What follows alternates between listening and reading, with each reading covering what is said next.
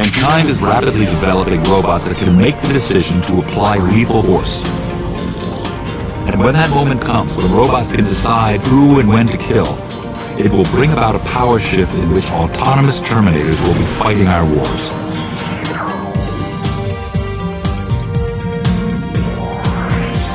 They'll never make ethical decisions. Make their share of mistakes, whether based upon faulty data sets or bad programming. And they'll kill by mistake sometimes, or they'll kill the wrong person. And unlike a human being, they'll never regret it. Which raises the question, what happens when robots become smarter than us? You're listening to Canary Cry Radio. Here's Basil and Gons. Hey everyone, welcome to Canary Cry Radio. My name's Basil. And this is Gons. Welcome to episode number 67. 67. And we have a very interesting conversation for you guys today. Yes, very interesting indeed. Is there anything we want to touch on before we jump into it, Basil? No, well, I mean, this is just a very, very mind-melting conversation. Very good. I enjoyed it a lot. Just keep in mind, and we'll get into this more in the interview, but this guy is a very learned man and is semi-well known within the transhumanist sort of, conversation. It is not technically a Christian, but again, we'll get into that more in the conversation.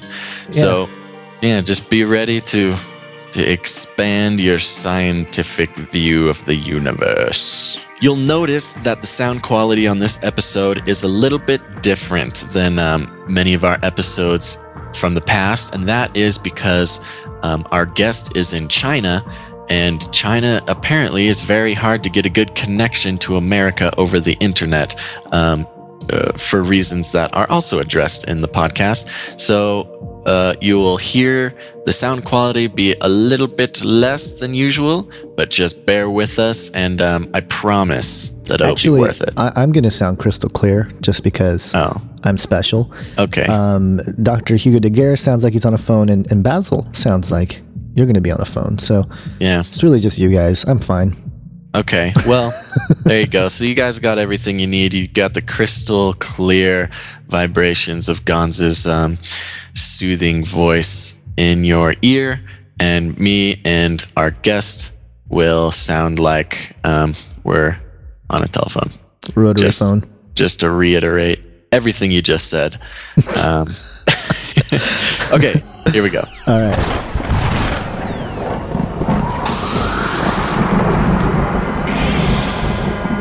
Our guest today is Professor Hugo de Guerre.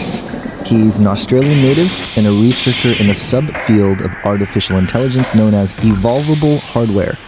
He became known in the 90s for his research on the use of genetic algorithms to evolve neural networks using three-dimensional cellular automata inside field programmable gate arrays. Whatever that means. Maybe we'll find out. He claimed that this approach would enable the creation of what he terms artificial brains, which would quickly surpass human levels of intelligence. He has a PhD from Brussels University, Belgium, and he's written 2 books, Multis and Monos, What the Multicultured Can Teach the Monocultured Towards the Growth of a Global State, and the more fascinating one that I think we'll talk about today, The Art-elect War, Cosmists versus Terrans, a bitter controversy concerning whether humanity should build godlike, massively intelligent machines. It's an honor to have Professor Hugo de Guerre on Canary Cry Radio. Hey, Hugo, how you doing? Yeah. Hi, Gons and Basil? Yep, that's us. So how you doing over there in China right now? It's 2 a.m. in the morning. That's fine for me because I'm a night person. I'm retired, and I do what I like, and I like the peace of the night. So I'll be awake until probably about 6 a.m. Then I go to sleep. You're a madman. I'm free. And just so everybody knows here on the show, we have been trying to get a clear connection with Dr. Hugo for good 48 hours now. that we've been trying. And, Yeah, and we've had fractions of this conversation at least once before, and so we're just gonna keep on trucking, and you guys can listen in, and here we go. Okay, so Dr. Hugo, why don't you start out by just giving us a little bit about your background and what you do, and what kind of, I don't know, Chinese food you like to eat, things like that. Okay, well, I'm 67. I've been retired for 4 years. I've been living in China for about 8 years. The place is a shithole.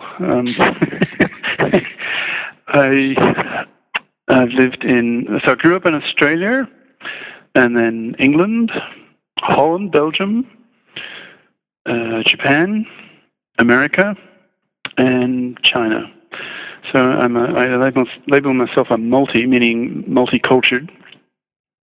Why China? A couple of years before I retired, I was starting to build China's first artificial brain. So that was my specialty in the general field of artificial intelligence. And I would evolve neural networks. So they behave sort of like brain cells, but in electronic form. And I would evolve in a kind of Darwinian way in electronics, the connections between these brain cells. And the ones that by chance performed well, they survived. And the ones that didn't, well, they got killed off. So using supercomputers, I could evolve neural net circuits that perform quite well. I mean, they'd see things and they'd recognize words and make decisions. And so put tens of thousands of these evolved circuits together and make artificial brains. Wow. And then I started getting ambitious and thinking, hey, there's real potential in this. Let me try and persuade the Chinese, the equivalent of in the US of state government. They're called provinces here. So I started politicking a bit, and I think I made a mistake. I thought I had the personal confidence of the president of my university, but he turned out to be a real commie. I was telling him, look, you're not going to get large numbers of Westerners until China democratizes. And the next thing I know, I'm fired. Wow. Oh, geez. Yeah, it is. It's a shithole. Anyway, so in some ways it was a blessing in disguise, because then I started... I became free. I realized I had enough money from my pension that when I was a prof in America, that was in Utah. So I was at one of the state universities. So I started doing some math, back of the envelope type calculations, and hey, I can afford to retire because the cost of living in China is something like, then about 7 times cheaper. So I said, yeah, I could retire. So I did. And then I completely switched careers. I went out of brain building and back to my first love, which was math and physics. In the 70s, I was a grad student in math and physics in London under a famous professor. But there were no jobs, because I'm a baby boomer, 67, so I was born 2 years after the end of World War II. And so all those undergrads, my age, the people who taught them, those profs were quite young. A lot of them had been hired because there's such a mass influx of university students of my age then. So there are no vacancies, right? These guys wouldn't retire for decades. So it dawned on me I was never going to get a job, so I'd have to move into something else. So I chose artificial intelligence, which struck me as fascinating, because how on earth would you get a machine to be intelligent, to remember things and understand things and see things and talk and all that stuff, and behave in a way that if human beings did the same thing, people would say, oh, that's intelligent. So right. I got into that. And then bit by bit, gradually, it wasn't a sudden thing, but I became more and more conscious that, my God, the potential of these machines in the future with rapidly advancing technologies, especially one phenomenon called Moore's Law. Have you heard of that? Yes. Do you know what that is? Yeah. I think a lot of people, it's a part of general education nowadays, I guess. So for those who don't know, Moore's Law is it's based on Gordon Moore. he was one of the founders of the famous microchip company Intel that everyone's heard of. And he noticed in the mid-'60s that the number of transistors you could cram onto a chip was doubling pretty well every year or two. And so I started doing some maths, and I thought, my God, I mean, pretty soon, by around the year 2020, you'll have the computing capacity will be vastly superior to what the human brain can do. In fact, literally 2013, 2014, the state-of-the-art supercomputers now have more or less an equal processing ability, in other words, in bits of information per second, right, as the human brain. Wow. Our supercomputers have now equaled, at least in bits per second, not in intelligence yet, but at least in bits per second, we're now equal to the human brain. right. And of course, we'll sail on way past what the human brain can do. With this doubling keeps occurring every year or so. So then I start calculating. Well, my God, what if if you heard of nanotechnology, Mm-hmm. Molecular scale machines, little tiny robots the size of molecules, nanotech. Sure. Yeah. We actually did an episode. We interviewed a nanoscientist a couple episodes ago, so we're very fresh on our I guess nanotech. Jive. Okay. Well, so then sitting in the park a couple of years back, this is in China, I asked myself the question, well, if I took just a single grain of sand and nanoteched it in such a way that on just one atom I could manipulate one bit of information, so have the atom change, oscillating back and forth between excited state, not excited, not excited, and so on. It could flip back and forth in a femtosecond. It's a thousandth of a trillionth of a second. And it's not too difficult. You can estimate how many atoms there'd be in that little grain of sand, that cubic millimeter.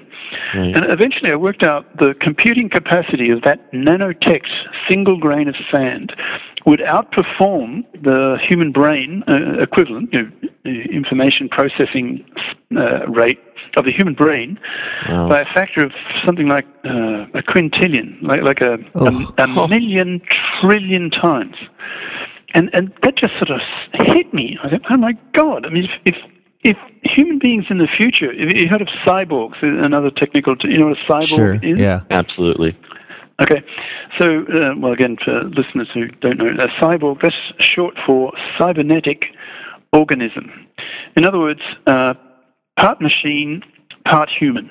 So a human being, for example, who starts adding this little grain of sand that's been nanotech to their human brain, if they did that, strictly speaking, they'd be a cyborg, but in practice, they would be almost pure machine, because this little grain of sand would outperform the human brain by a factor of a quintillion, a million trillion times.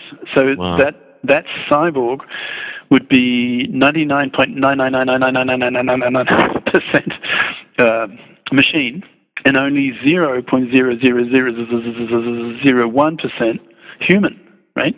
Wow. So that really hit home to me at an emotional level, and I thought, oh my God, this technological capacity is so vast that it's only a question of time before humanity is going to have to face up to the writing on the wall. Sure. Right. And ask ourselves, are we, when I say we, I mean the human species, are we going to remain the dominant species, or will we let our machines take over? And if they do take over, they could take over massively. We're not talking about like a machine that's like twice as intelligent as a human being, or 5 times or 10 times. Try a trillion times greater. Right. When you say take over, do you mean like in a military robot army sense, or just like a intellectual sense? All of the above. So, thinking along these lines, maybe not as explicitly with those huge numbers, but certainly along those lines in the 80s. And so eventually I thought, well, look, I should put these ideas on paper. So I wrote a book late 80s. And at that stage, when I was writing it, I felt like a weirdo. There may be 2 or 3 other people on the planet having similar ideas. And then the title of that book was called The Artellect War. And I better explain this term, artellect. It's short for artificial intellect. So an artificial mind, or an artificial brain, or an artificial intelligence. They're all much the same thing. And the book was called The Artellect War. And I was predicting that when push really comes to shove, when whole industries start making highly intelligent artificial brains which control home robots and zillions of other applications, but particularly home robots, when millions, if not billions of people in a decade or so from now, and maybe even less, when their home robots start closing I call it the IQ gap, that's the intelligence gap between human level and machine level, when that gap really starts to close, then people will start getting alarmed. You can imagine every year or 2 or 3, they will update their home robot. And because it's such a huge industry, there'll be an enormous number of researchers and professors and engineers and people thrown at the problem to improve the product every year. So every time someone goes out and buys the next version of their home robot, they're going to notice how much smarter it is compared to their previous version. The vocabulary will be richer, and it'll have a sense of humor and cynical, and it can do more tasks, and it'll wisecrack and so on.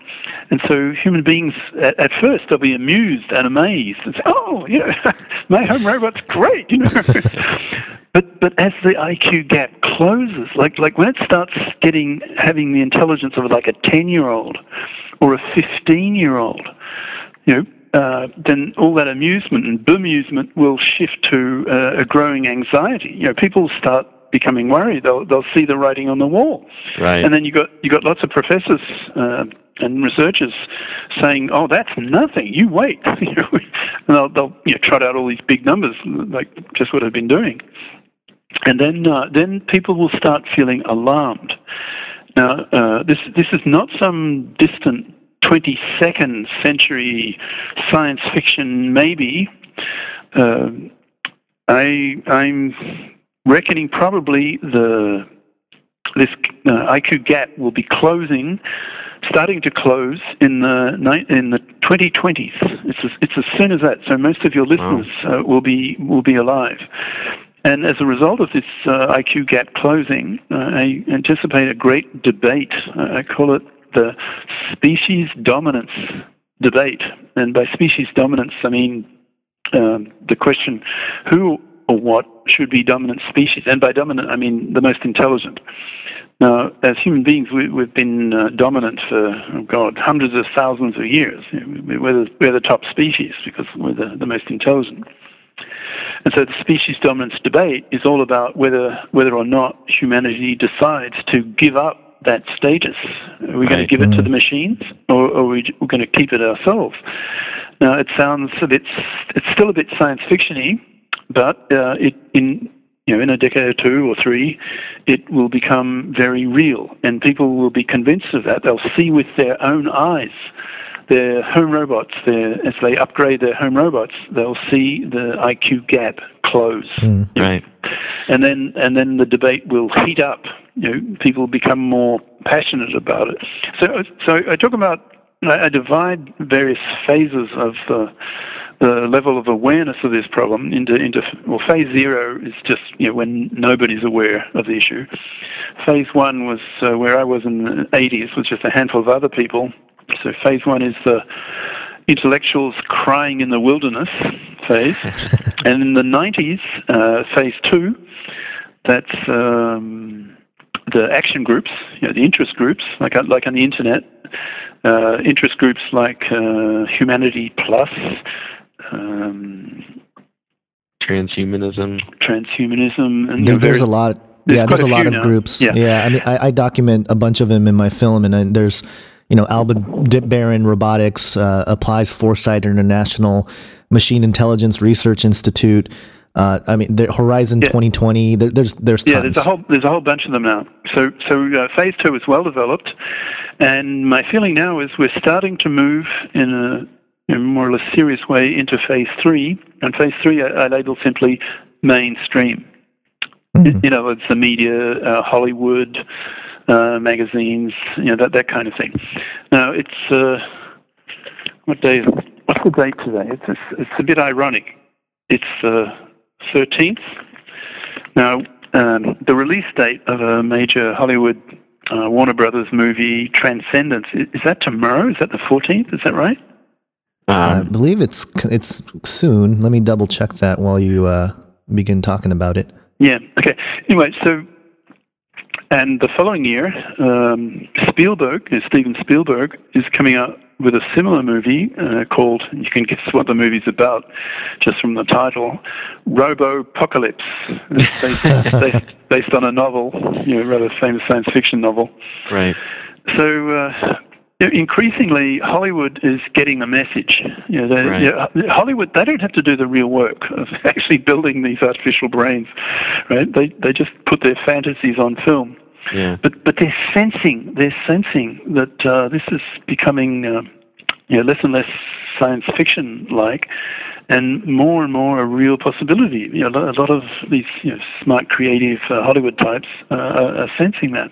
If I may ask, how much influence do you think that these movies at this part in the game? How much do you think that's going to influence the receptiveness of the general public when things like this start coming out in the news and stuff? I feel like all the movies are like, the robots are going to take over and kill all the humans. And I feel like that could have kind of a negative effect for somebody who's trying to push the benefits of highly intelligent robots and things like that. Yeah, and I agree. Yeah, your comments are very valid. And it's those kinds of questions that are being hotly debated in phase 2, amongst all these interest groups, and there are a whole spectrum of opinions on which way it should go. Now, sort of connected with that, a couple of years back, I got contracted by Warner Brothers to be the technical advisor to Warner Brothers movie called The Twilight Zone. They're going to do a remake. Right. And so the strongest advice I gave them was, look, try to make the background story of the movie, besides all the usual ingredients of Hollywood, boy, girl, action, all that stuff, because it's got to appeal to an international market. Can't be too subtle. Right. But make the background story as realistic as possible to near future reality, near future science, and I was trying to sell them the vision. Look, this debate, this species dominance debate, that's going to be very real in the 2020s, 2030s, even later this decade in the teens. So have that as the background story as the home robots start getting smarter and smarter, and then the alarm level will rise. And then the passion level will rise, and then people start forming vigilante groups, and you'll start seeing the assassinations and the sabotage and the murders and the political debate. The temperature will rise, wow. and then I started seeing these trailers for Transcendence. And I start getting very suspicious. Hey, that's my story. so now I can't accuse. I don't have any hard evidence, but I'm very suspicious that the following happened. Now that they put me on an NDA, non-disclosure agreement. Sure. And so, I kept my word. So I just kept quiet for a couple of years, and then I learned that this movie, The Twilight Zone, had died. That happens a lot in Hollywood. A lot of movies don't make it. Sure. And so I said, oh, okay, so my NDA is no longer valid, so I assume I can speak freely about it. But what I'm suspicious of is, given that both these movies, the Twilight Zone and Transcendence are both Warner Brothers, that my message got transferred. That's what I'm suspicious of. And that's very nice of them, because then they don't have to pay me the Right. if the movie gets filmed, then you get X thousand dollars. Sure. That was their plan all along. Yeah, maybe. Sneaky guys. Anyway, so in some ways, if that's what happened, if they were influenced, then that's flattering. I don't know how many of your listeners are aware or have watched the trailers for this movie, Transcendence. That's basically what's happening. And I can only judge by the trailer myself. I haven't seen the movie yet. Sure. But in the trailer, some AI researcher, I'd guess the setting is about a decade into the future from now, roughly, maybe a bit more. But not wildly into the future, just 1 or 2 decades, I'd guess. So the level of artificial intelligence has increased to near human level. These action groups, vigilante groups, have they're sprung into being. They're scared stiff, and eventually they strike. And so they attack AI, or artificial brain, research groups all over the U.S. And they assassinate the researchers, and they're absolutely passionate about it, because they claim, and this organization, they call them, in the movie, I call them Terrans. That's in my book, but in the movie they're called Rift. Yes. RIFT. What is it? Forgetting the acronym. What's it? I can't remember the exact acronym. It's I know that there's. I'll remember it. And the movie is coming out on the movie's coming out on the 18th, which 18th. Okay, so that's interesting. So it's very timely. Anyway, so these Rift people, they're really passionate. They feel they're saving humanity. They don't want human beings to become the number 2 species. Right. And so they become militant. They become murderous. They assassinate the AI researchers. They destroy the machines. And the main protagonist, the main guy, that's Johnny Depp in the movie. He gets assassinated. Oh, Johnny. And then, so his brain gets uploaded into a computer. Ooh. And then, you don't know this? This is news to you? I'm aware. I'm aware of it. Basil is not. But just real quick before you move on, Rift is revolutionary independence from technology. So it's kind of a extremist neo-Luddite.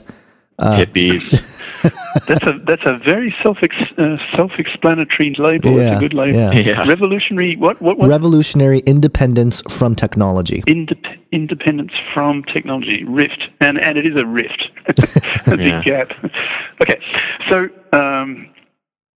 this AI researcher, Johnny Depp in the movie as the actor, he gets uploaded into a machine. So his consciousness, his brain structure, if you like, right, is put into an electronic simulation in a supercomputer with technology, I don't know, a decade or 2 into the future.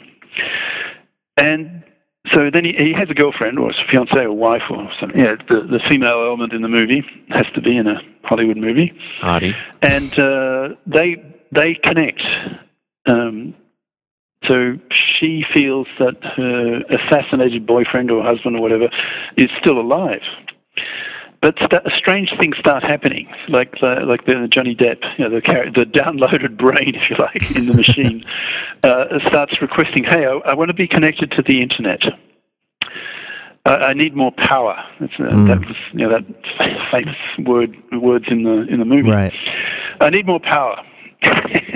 And then all sorts of weird things start happening, and I'm unable to tell you what happened because I don't know. I haven't seen the movie yet. But he becomes incredibly powerful, and his colleagues start saying, "Hey, you got to shut it down. It's too dangerous. You got to shut it down. Shut it down! It's him!" Says his colleagues. So a lot of drama. But anyway.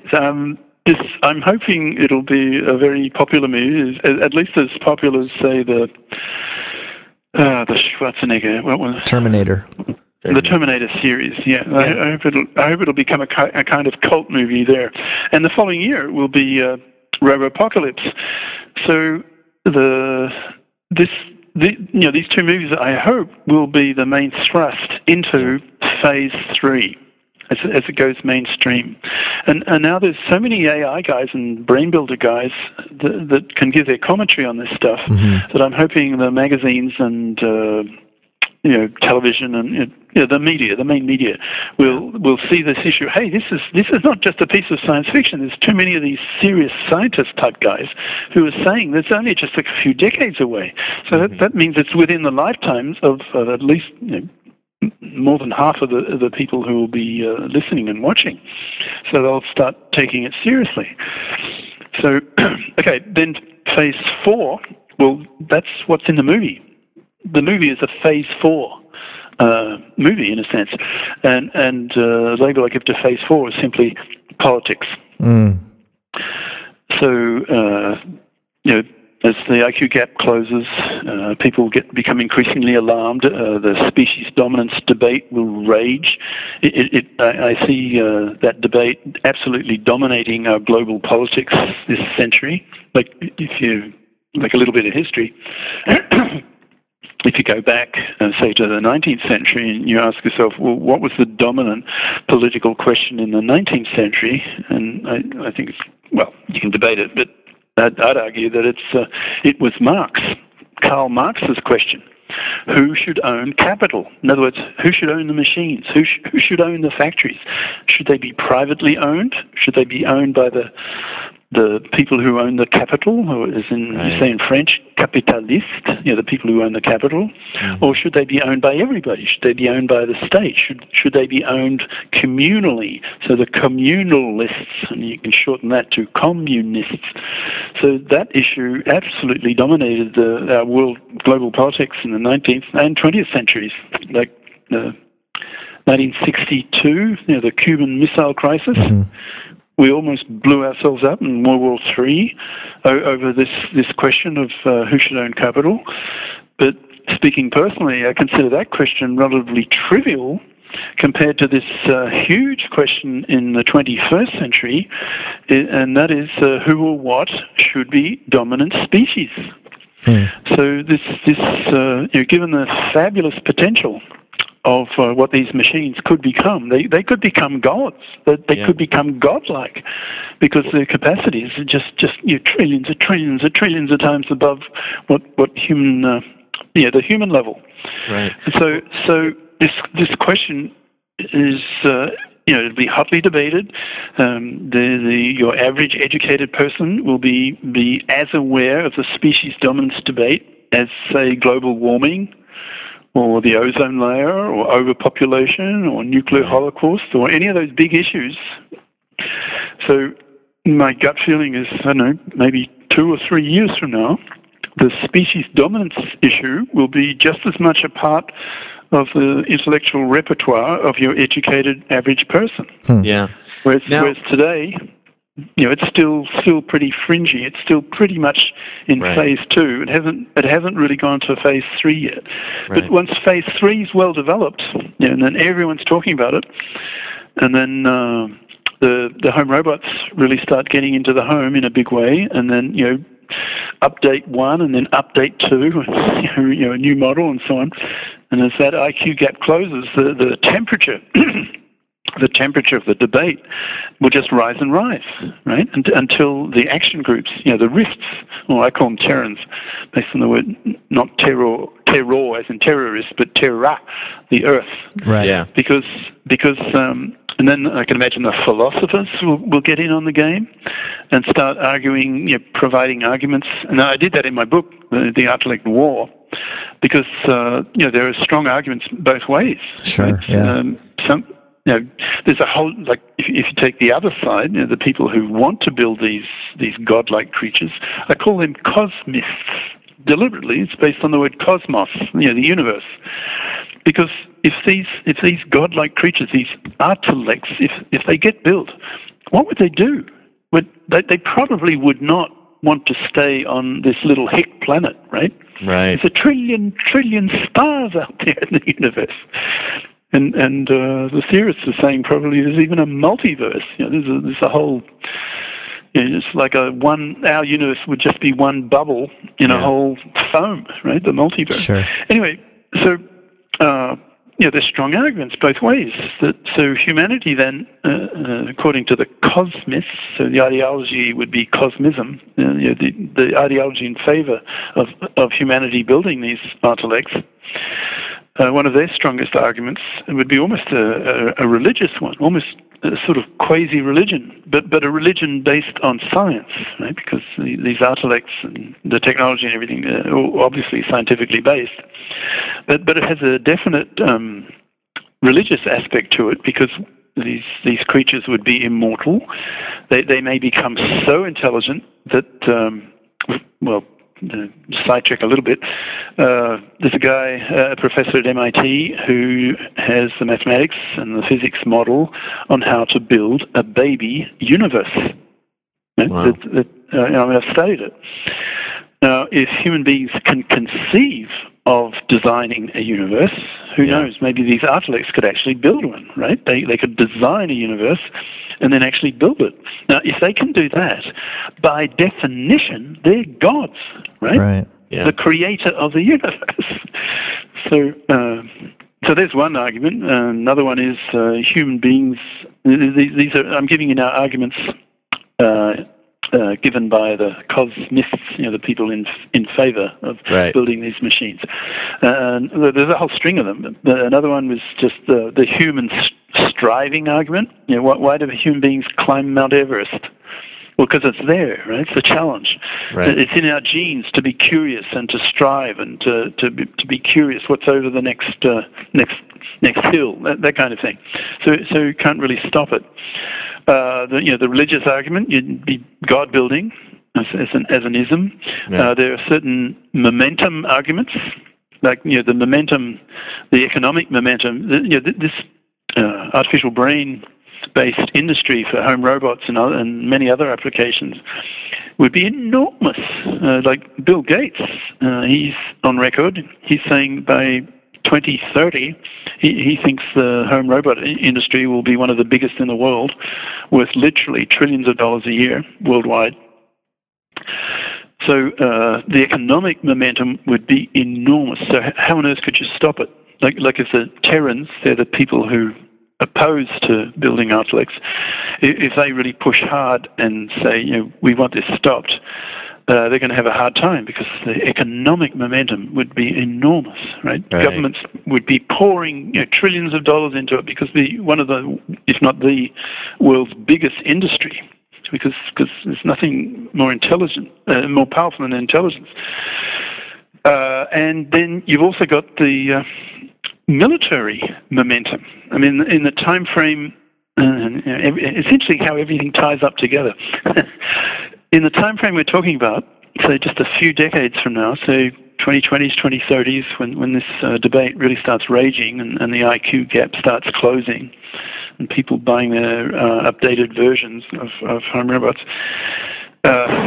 where is the international, the global political situation? Where's that going to be? I've seen two cultures, just my own lifetime and experience. I've seen two cultures go down. Like I was living in the 70s in Britain, and the Brits were going through the experience of how painful it is to no longer be number one. Like in the Suez, I don't know if you know the history, but in the Suez crisis, when NASA took control of the Suez Canal, and France and Britain were outraged, and they sent in troops, and America said, nope, get out. We're the top dog now. Get out, Britain, France.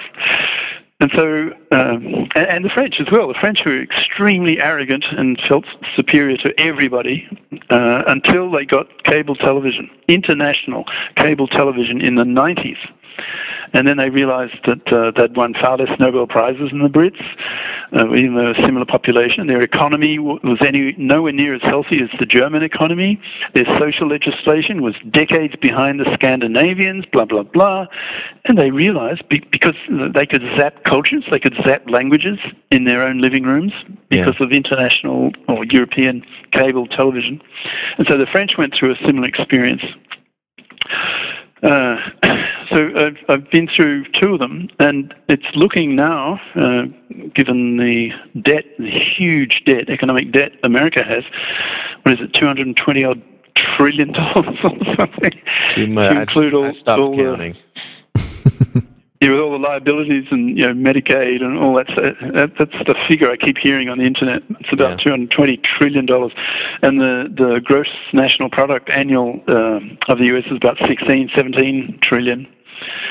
So there's just no way that debt can be paid. So other countries, particularly Japan and China, who have over $1 trillion in their international reserves, they're waking up to the idea that they're never going to be repaid.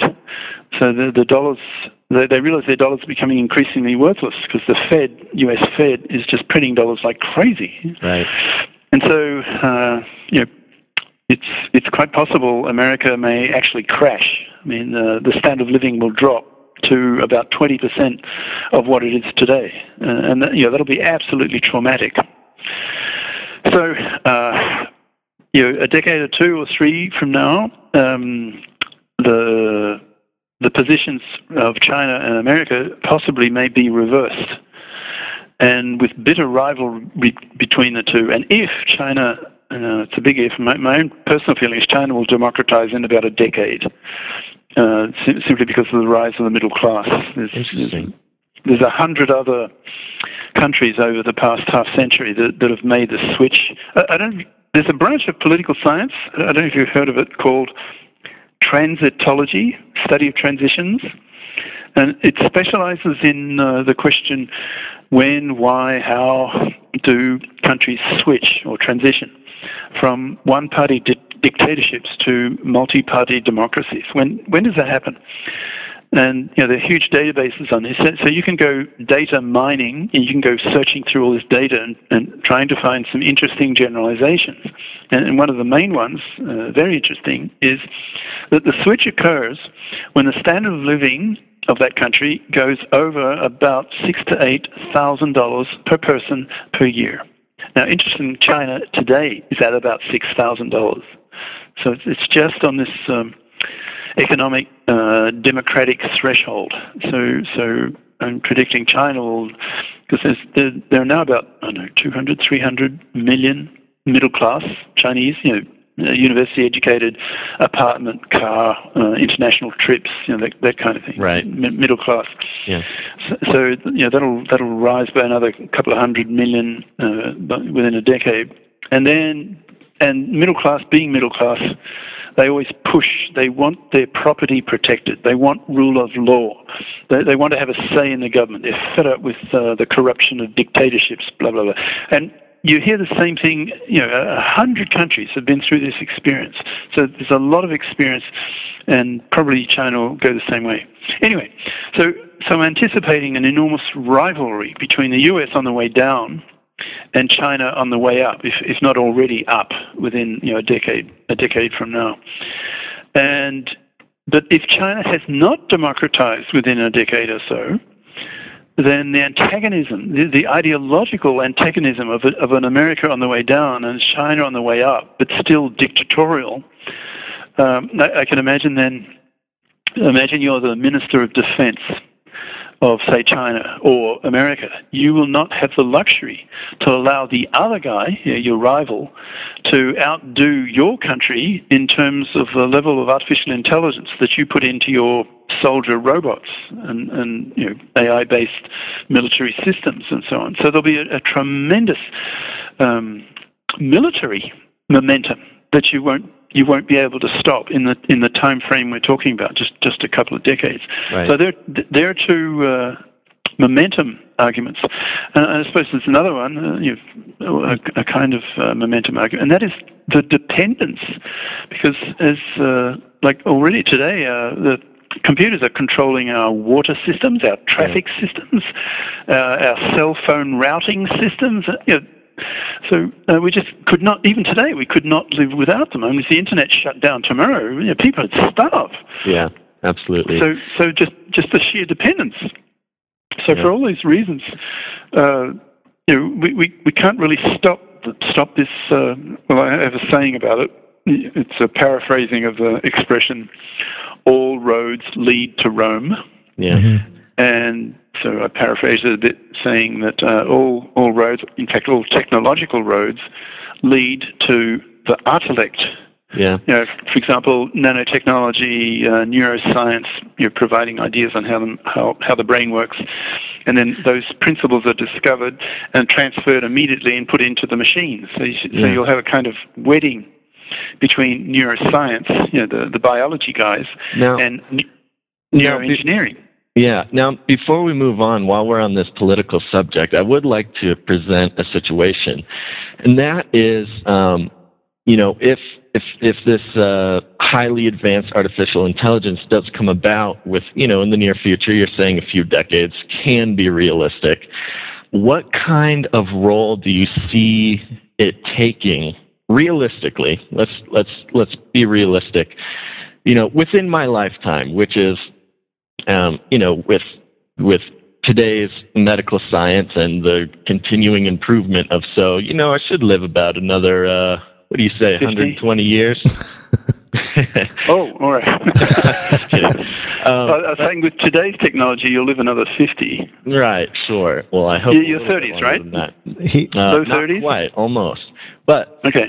My question is, these massively intelligent pieces of software and hardware, what do you see the role in leadership, political leadership, and how does that mix with, like if there's one of these beings somehow involved in leadership in a democracy as opposed to like a communistic state or authoritarian state? Well, it depends on the year. I mean, give me a decade. Which decade are we talking about? Let's call it by 2025. 2025. Okay, or so mid-2020s. Yeah. The debate will be raging. I see it heating up even this decade in the teens. The IQ gap will be closing. Virtually everybody, at least in the rich countries, will be, maybe not so much in Africa, but in the rich countries, they'll have their home robots. The industry will be well established. Okay. They won't be at human 2025. They won't. They will not be at human level then, okay. but the trend will be clear. Okay. And it'll be obvious to virtually anybody, any thinking person, that it's only a question of time. It's no longer a question of if. In fact, amongst the researchers today, it's no longer a question of if. It's only a question of when. But it'll have gone mainstream. It'll so mid-20s. We're into phase 4. Okay. It'll be political. Okay. Let's revise the question a little bit. What decade do you see, given the acceptance of this massively artificial genre, when do you see robots, or whatever you want to call them, Artilects, in leadership, actually leading the human race or having some sort of part in governance or politics or anything like that? Is that something you see? Like, do you think the government will employ these things to make good decisions for the human race? And does, how does that fit in with democracy, or how does that fit in with a place like China as it is today? Reaching that level, probably 2030s, 2040s. Given if you extrapolate up the graph of rates of technological progress, I mean, supercomputers have already reached bit rate per second, bits of information per second equal to the human brain. We've already passed that milestone, and the next will be figuring out how the human brain works. So we need a lot more, many breakthroughs in neuroscience But progress in that field is also exponential. So we'll understand what a memory is and how does the brain make a decision, and why is one person more intelligent than another or more creative than another. We'll have an answer to these basic questions. So we still need a lot more progress in neuroscience, but that's coming. And so once the machines start becoming smart enough to, once they reach human intelligence level, there won't be much time before they go way past it. So people who think these machines, they could help us in government and control the economy and be extremely beneficial to humanity, I think they're being a bit naive, because these machines, once they reach human intelligence level and they have access to world knowledge, and they have hugely more greater memory capacities. And don't forget, they're thinking 1,000,000 times faster than we are, right? They're machines. Right. They think at electronic speeds, not at our human brain chemical speeds, which is 1,000,000 times slower. Our two neurons, two brain cells in our brain communicate at about 100 meters per second, whereas electronic brains, they communicate amongst their components at the speed of light. That's 1,000,000 times faster. Sure. So even a machine of human intelligence level is going to be able to absorb the world's knowledge, in I don't know, minutes. Sure. and that's what the movie Transcendence is about. That's what this guy does in the machine. Now, just based on that, because obviously you talked about how the philosophers will start discussing this topic. And that's, I want your opinion on this. Where do we draw an understanding, or where do we ground our foundation for ethics and morality when it comes to these Artilects? Do you think they're going to develop their own set of morals, or how do you see that, how does that develop? Because what is the ethics of a being that can effectively think, like you said, 1,000,000 times faster than we can, and what are they going to have emotions like we do, or are they just intelligent, just machines running around? Do they have? I'm assuming that at that point they will have sentience. So would that say something about us as humans? Are we just mere machines as well, but just at a lower level? I'm just trying to get a grasp of those areas that are a little bit more metaphysical in nature. How do you see the Artilects developing in those areas? Can I answer that question with a question? I'm just Sure. curious. Yeah, absolutely. I've been living 8 years in China in a kind of cultural cocoon. Sure. So I'm a bit out of touch with fellow English speakers. I am very curious.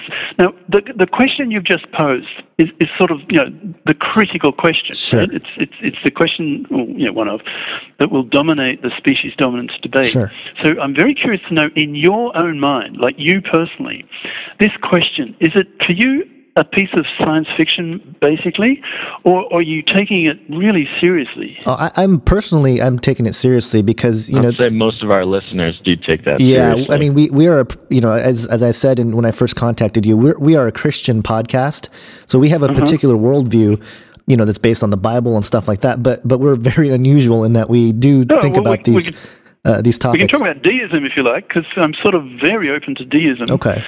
But that's sort of another issue. Sure. Well, perhaps I should now. I've already given the arguments pro Artilects. Let me give the arguments that may indirectly answer your question. Okay. Against, and mentioned a bit before. These people I've labelled Terrans. Now, if the cosmists, I've labelled them. That's based on the word cosmos, the universe, because that's one of their major arguments. There's a whole universe out there. So the bigger picture, the big picture. Sure. We live in a universe. Is that similar to the Omega point? Sort of, in some way, yeah. So we live in a universe that's 13.8 billion years old, and our pathetic little human lives, we get snuffed out in a mere 80 years. in a universe that's so old. So that's a Cosmos argument. But the Terran argument, what would their top priority be? Well, of course, survival of the human species. Right? To them, that's unquestioned. That's absolutely number one.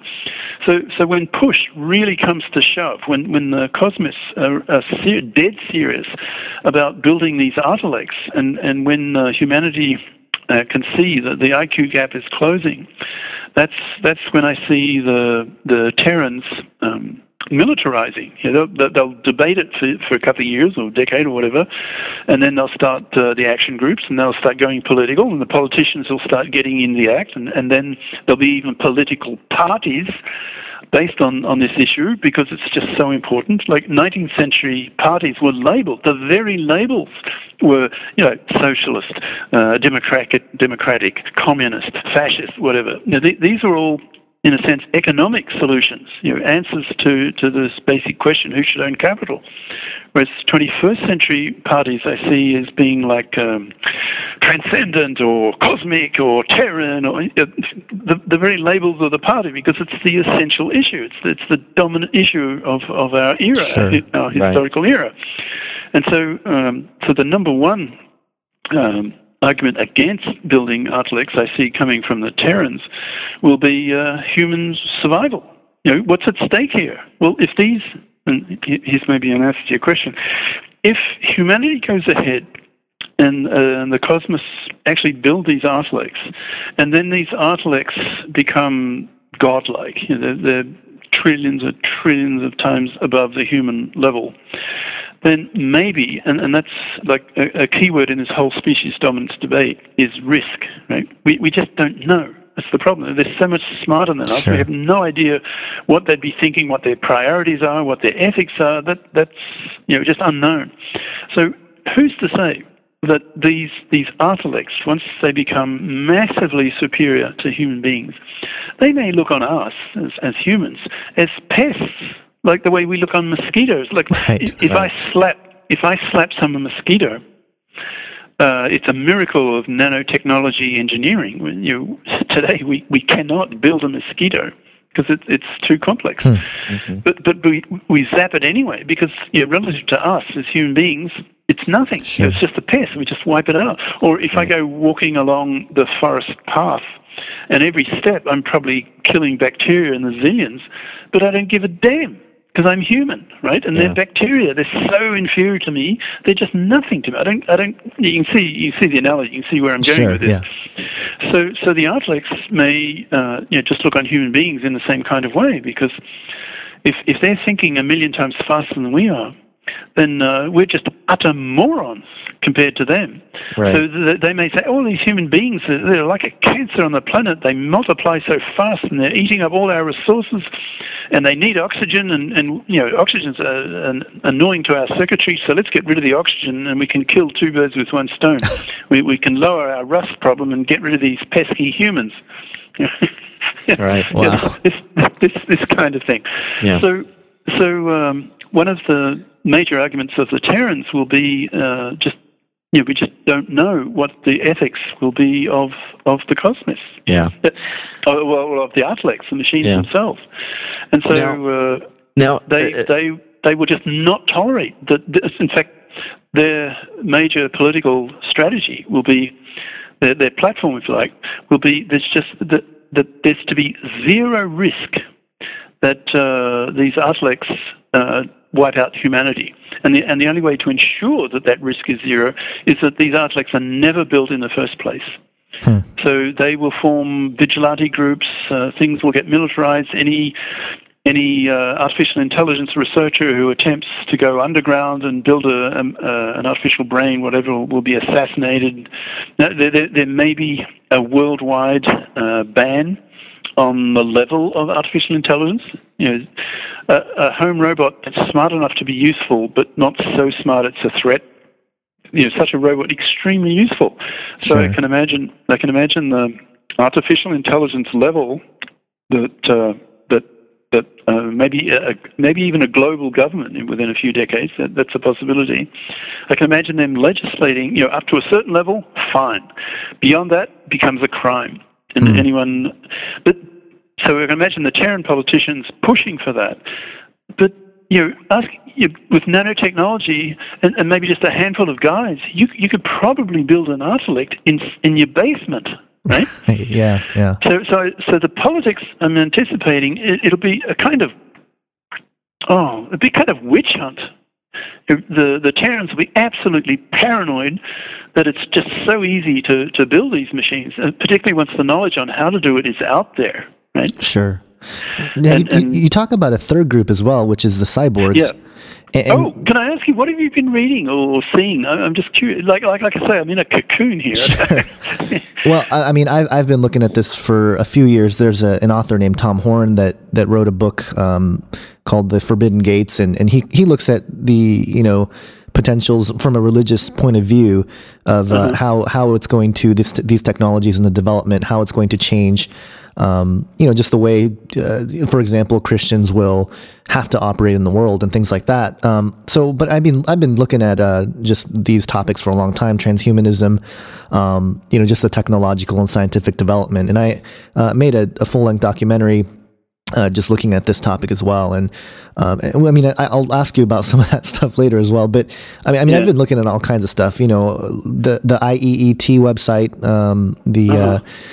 Emerging Technologies website. I've been trying to read, certain authors who have, written about these things in the past, and even now looking at H+, and there's a lot more groups out there talking about it now than before. There's a lot of pro-transhumanist people that, they seem to have a lot of faith that, these AIs are going to be totally awesome, and it sort of reflects on you. And that's why, I wanted to reach out to you, because it does reflect on reality of what we're seeing now. It seems like the seeds of this art-elect war are being planted in such a way that, it'll become a bigger debate as time goes on. And I think films like Transcendence will, spark the debate even more. But, with the cyborgs though, we talk about transhumanism a lot on this show, and just this idea of merging with technology. Is that going to be a third group? Or are they going to be caught in the middle? Or Yeah. They're the so-called so you've got the Terrans who are opposed, the Cosmists who are in favor, and you have a third group, the so-called cyborgists, and they're the people who want to become cyborgs themselves. They're the people who say, I would love to become an art-elect god become immortal and travel anywhere in the universe and change my structure in a microsecond, and infinite memory and thinking a million times faster, and get out into the universe and explore and try and find other hyper-advanced civilizations and all the rest of it. So, and that's very appealing to a lot of people. And there's a lot of optimism about that, which I understand, but I'm somewhat cynical because I feel they're not getting the whole picture. They're being too optimistic and not giving enough weighting, if you like, to the negative side. For example, when on the internet, when I watch the videos of Diamandis, abundance and all that stuff, that guy is inspiring. Right? I feel inspired when I listen. You know who I'm talking about? I'm not familiar. Peter Diamandis, the X-Prize guy.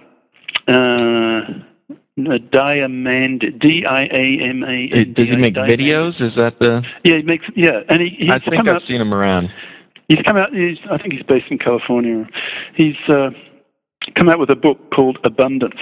And anyway, he's saying that with nanotechnology, we can get rid of economic shortage, all that kind of stuff. Sure. And the number of wars is going down. The proportion of the population being killed in wars and so forth is going right down. And people are living longer, and they're a lot healthier and better educated, and all the positive side. And that's true, but. That to me is cherry picking, because I can put on my pessimist hat and cherry pick in the opposite direction. Sure. I can say things like, well, the 20th century was the bloodiest in history. Something like 200 or 300 million people were killed for political reasons, mostly wars and purges and genocides and holocausts and ethnic cleansings, and it was just a horrible century in that sense.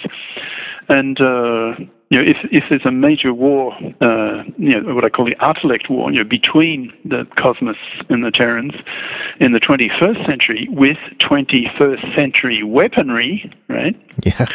Then the scale, if you draw a graph, you can extrapolate up the graph of the number of people killed in major wars over the last couple of centuries, then when you extrapolate that graph, you're getting into the billions being killed in a major war, the most passionate war that humanity's ever had, because the stake has never been so high. Like 20th century wars, they were essentially between countries. Right? Sure. That was the scale of warfare in the 20th century. But if we have a major war over the issue of species dominance in the 21st century, say mid to later 21st century, with 21st century weaponry, then the scale of the killing won't be in the millions or hundreds of millions. Like the Second World War killed, I don't know, it depends how you define it, but say of the order of 100 million people. So a major war in second half of 21st century, that'd be up in the billions. So I talk about, and we don't even have 10 billion people, right? We have the world population is about 7 billion people. So I talk about giga death, giga meaning a billion. So it's extremely gloomy. So it's easy to counter Diamandis' optimism. So I think people should be more balanced. So I'm waiting with great impatience for phase 3 to happen, when things go mainstream, and then the social science guys can get on the act, historians and political scientists and philosophers and that kind of thing. And then once it goes mainstream, the movies and the media and television, everything, then people become informed about the issue, and then they can start having their own opinions, informed opinions. And then the opinion poll, what's the name? I can't remember the poll. Opinion. No. So the pollsters can go out into the public and start asking, well, are you more Terran or are you cosmist or are you cyborgist? I need to talk a bit about what the cyborgists want. But people will be able to give their opinions on which side of the fence they're on. And that will be very interesting to know just what for example, people, very religious people, are they more likely to be Terran or more likely to be cosmist or cyborgist? Or we just don't know. And is there a gender difference? Do men and women feel differently on this? Or is there an age difference, like the older generation, the younger generation? At the moment, we don't know. But my bet is probably within 5 years, we will know, because the issue will have gone mainstream, and then Gallup, that was the company I was trying to think of. So the Gallup poll people can go out and actually measure what the reality is, instead of, at the moment, we're just guessing. People like me, we just guess. We don't really know. Okay, I got a bit sidetracked. So the cyborgists, what do they want? Well, essentially, they want to become intellects themselves. They want to convert themselves from being human beings into intellects, and they can do this step by step, or to pun, bit by bit. So they add intellectual components to their own brains. But my argument against them is that in effect, in practice, there really aren't any cyborgists or cyborgs, because saying earlier about the single grain of sand, it can outperform in computational terms the human brain by a factor of a quintillion, like 1,000,000 trillion times. So you only have to add one little grain of sand, nanotech sand, to your human brain, and poof, you're no longer human, right? In a sense, you've committed suicide as a human. You've been utterly transformed into an intellect. Sure, So the computational capacity of nanotech matter is so great, it's so vast, that in practice, you're just not going to have cyborgs. So effectively, you're going to have either humans or intellects. Now, the intellect may take a human form. You may be looking at a human body, but if that human body in its brain just has one little grain of nanotech matter, effectively it's an Artilect. So I see the Terrans becoming absolutely paranoid. They won't be able to distinguish between a pure human and an Artilect human, because in physical form they'll both have the same kind of body. They won't be able to make a difference, detect the difference. So I see the Artilect, the Terran guys just going bananas. So they'll just become absolutely paranoid. They'll suspect everybody, and so I see the debate heating up and up and up until we have this horrible war. And, well, I think, what do you think about this? The difference between the cyborgs and the Artilects. If a human being receives this grain of sand that essentially turns them into an Artilect, they're still sort of contained within a human body. Now, if the Artilect is contained within a human functioning biological unit, that could take away a little bit of the unction to get rid of all of the oxygen in the atmosphere, or making the Earth an unlivable place. In that sense, it seems like the Artilect cyborgs would have, a little bit more concern with the lives of call them homegrown humans, or just the ability to sustain biological matter. Well, maybe. See, that it's the vagueness of it all. It's the uncertainty of it all. Imagine yourself a Terran politician. Like, the internet speed doubles every year.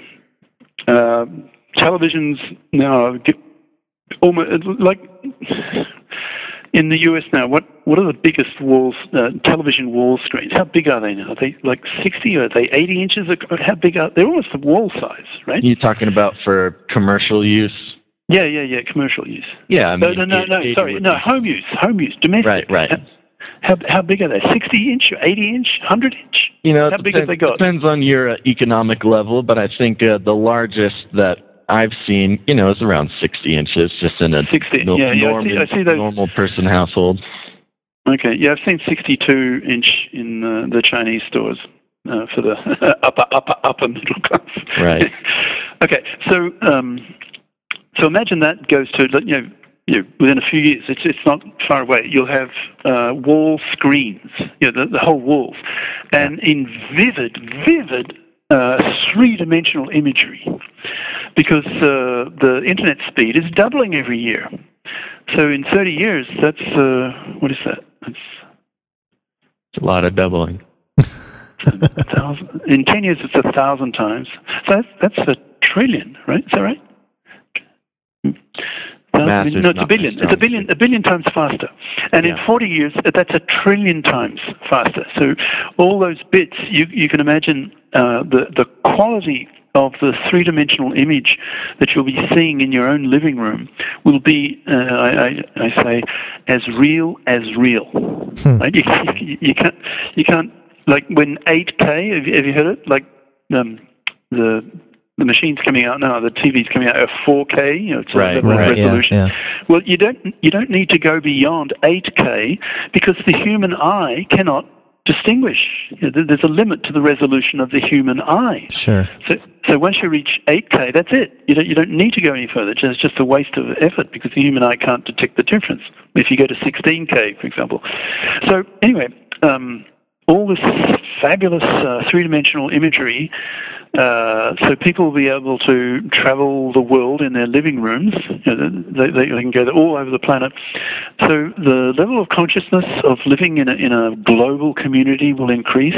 Like nationalism, I see dying, and globalism will become much more popular, and just everyone will think in those terms, and that'll put real pressure for the growth.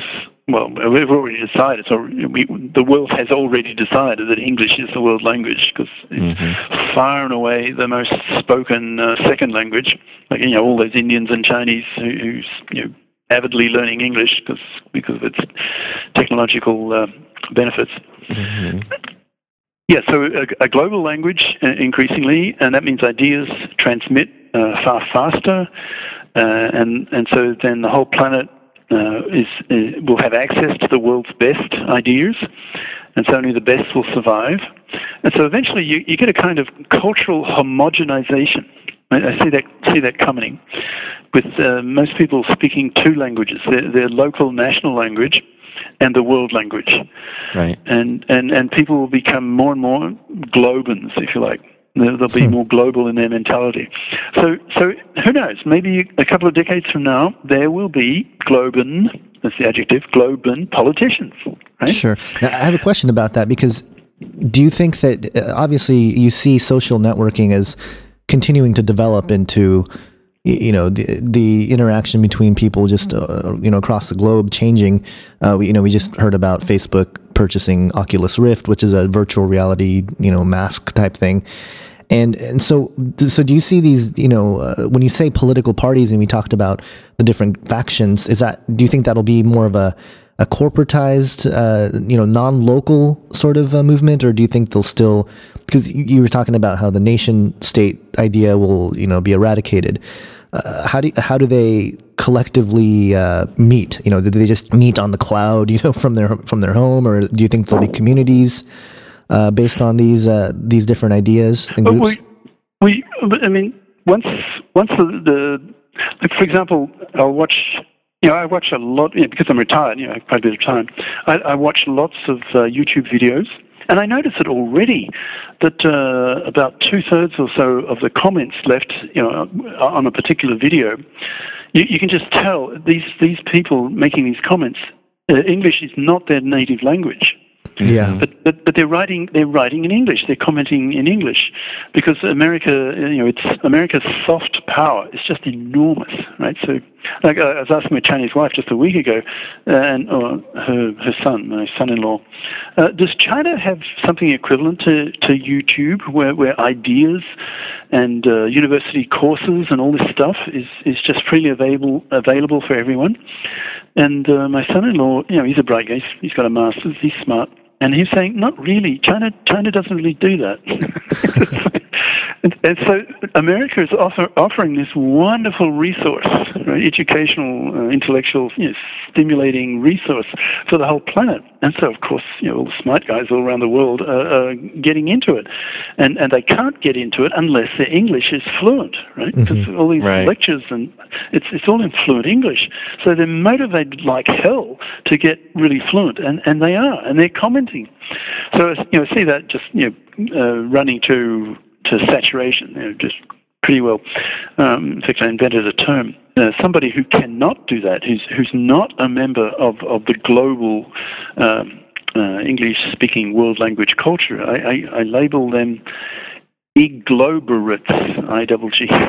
It's sort of like illiterate or innumerate, can't do math, or is cyanate, doesn't know science, scientifically ignorant. So an egloberate is somebody who's not tapped into global culture, and hence severely handicapped, and so they would be less likely to get a job, because their mentality is too provincial.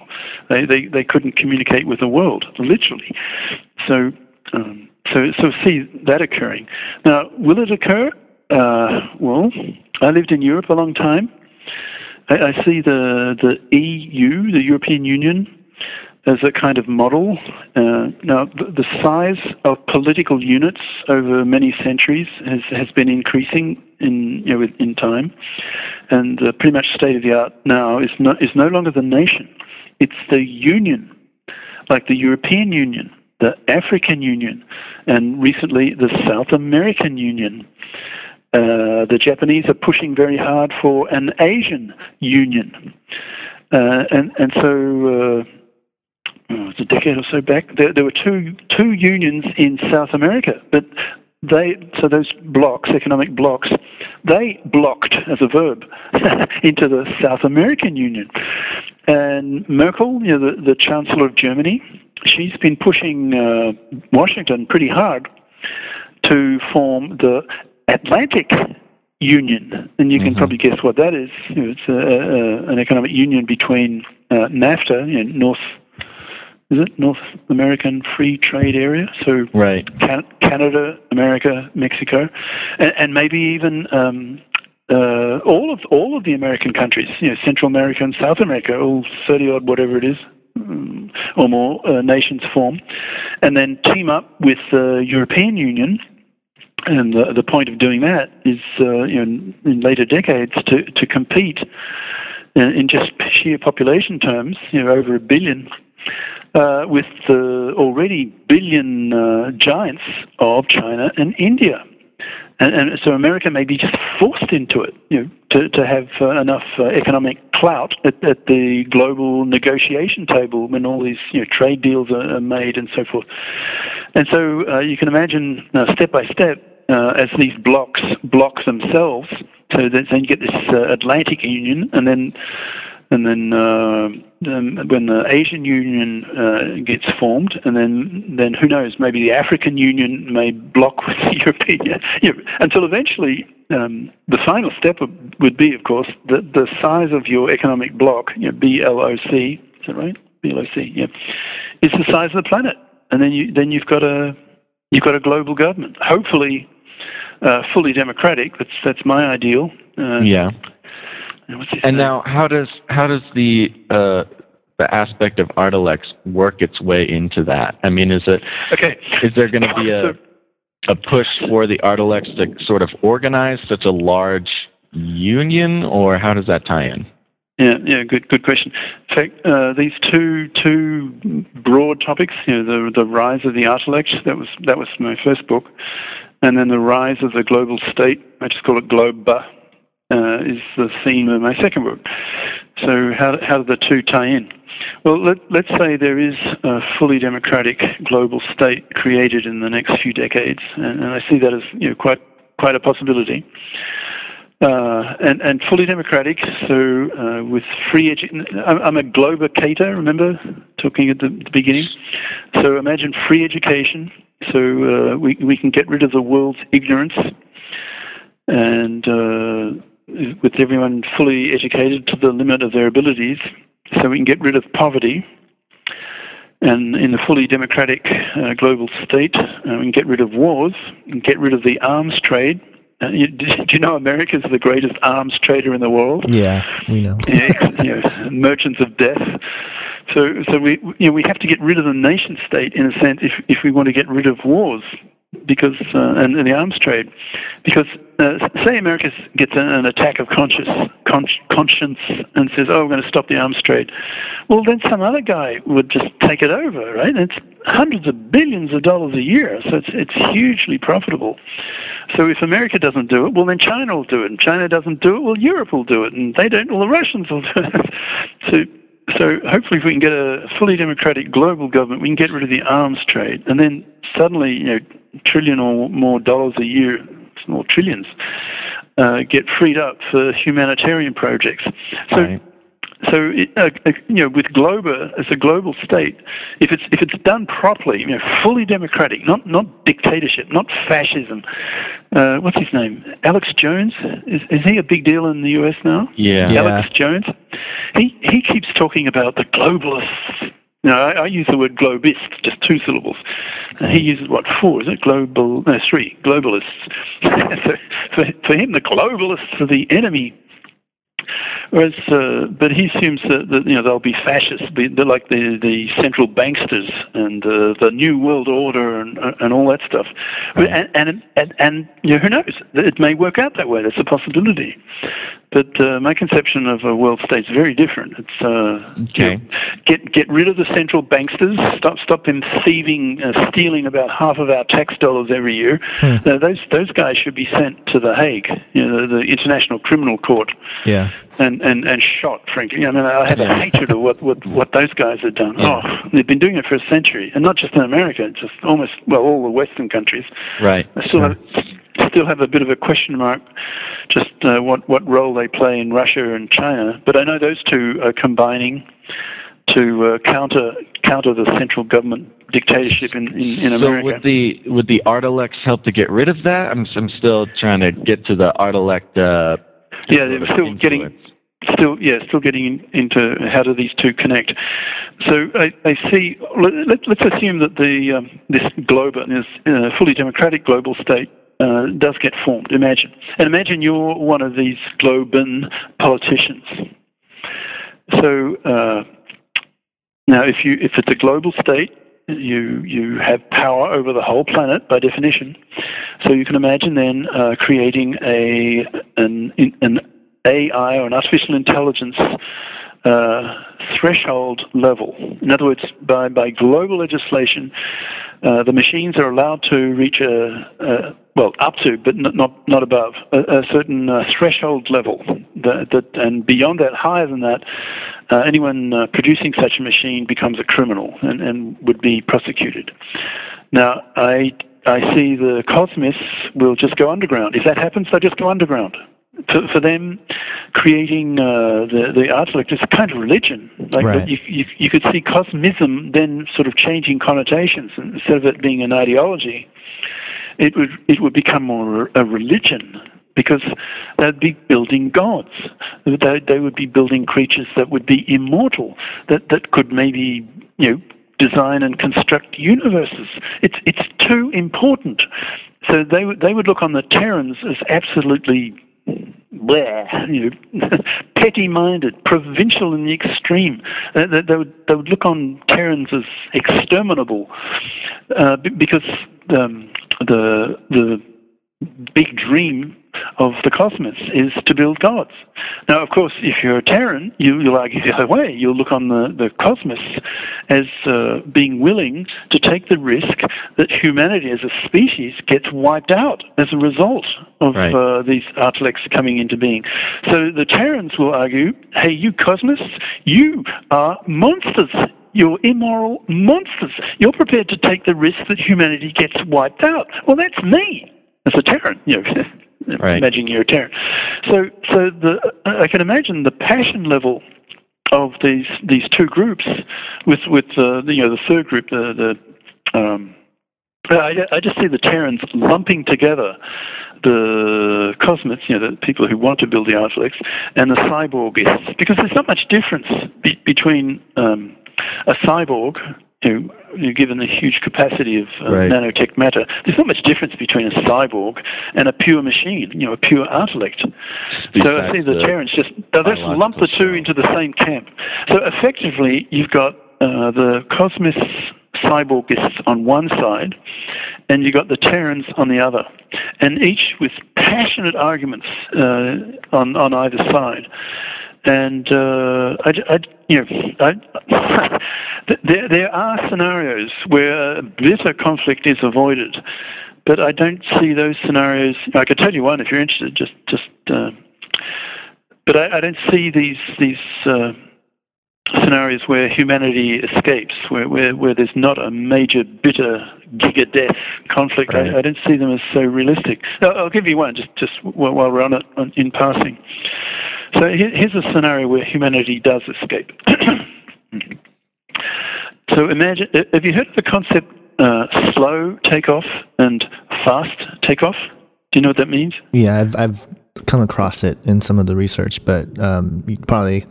I probably can't articulate it, yeah. Yeah, okay, I'll explain it quickly. So a slow takeoff is that the amount of time it takes for these low-level artefacts, not so brilliant artefacts, to become godlike artefacts. Imagine that's quite a few years or even decades. That's a slow takeoff. Now, a fast takeoff is they may reach human level and then quickly, like in days or weeks, they then redesign themselves. Like if they're human intelligence, of human level intelligence, and they can think 1,000,000 times faster than we can, well, they could probably redesign themselves, right, into more efficient forms and smarter forms. And so they ratchet themselves up very quickly into super intelligence and hyper intelligence in the matter of, I don't know, hours, days, weeks. That's rapid or fast takeoff. So imagine, this is the scenario where humanity does escape. So imagine there is a fast takeoff. So these artefacts, they come into being, and humanity has not had enough time to react to their presence politically. So there are no Terran armies or anything like that.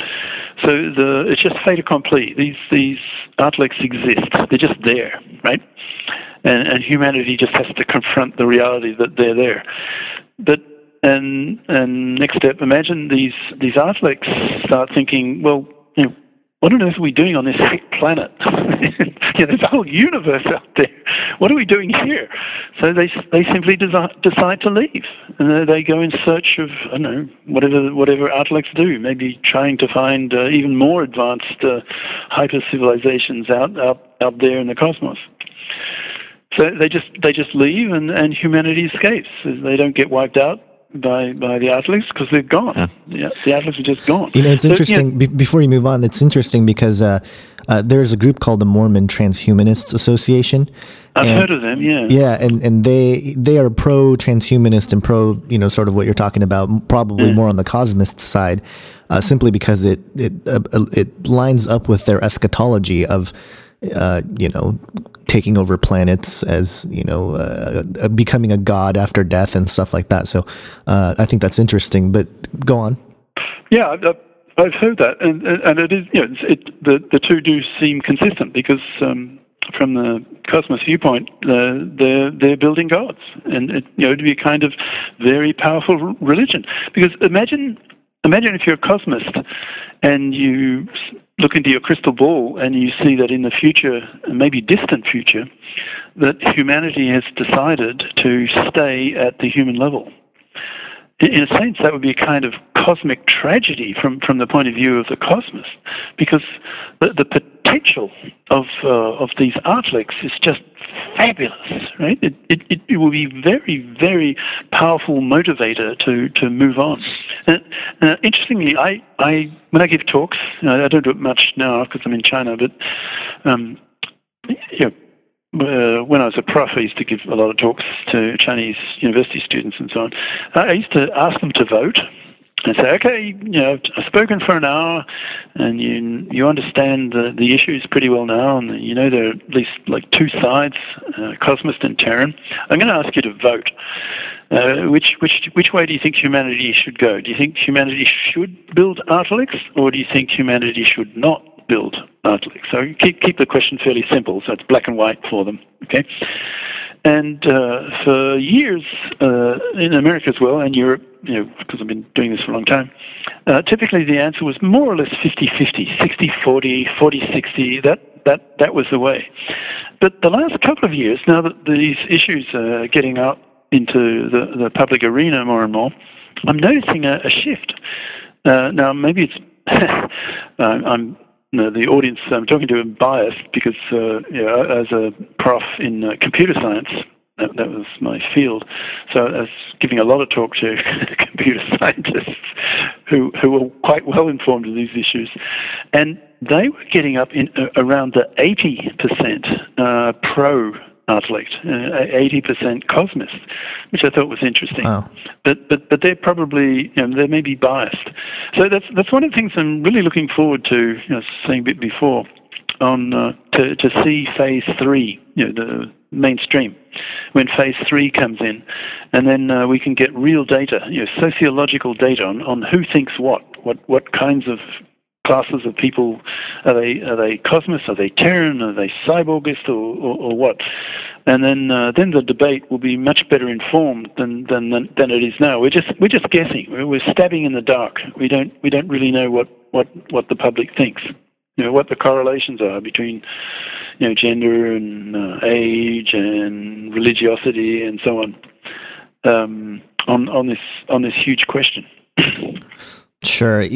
There's as you sort of mentioned earlier, and we touched on it earlier as well, but being a Christian-based podcast, we have a particular view about, and especially on this show where, you had said earlier that, people think we're crazy, but, the circles we run in, people consider us pretty crazy too. Yeah. But, we look at certain passages in the Bible, and more recently things have come to light, but there's some fascinating verses that I would just like to read for you, and just to see if it does anything for you, because I'm sure you've heard about people talk about the mark of the beast and things like that. The various predictions. Sure, yeah. And some are quite amazing. Yeah, exactly. And there's one about the image of the beast.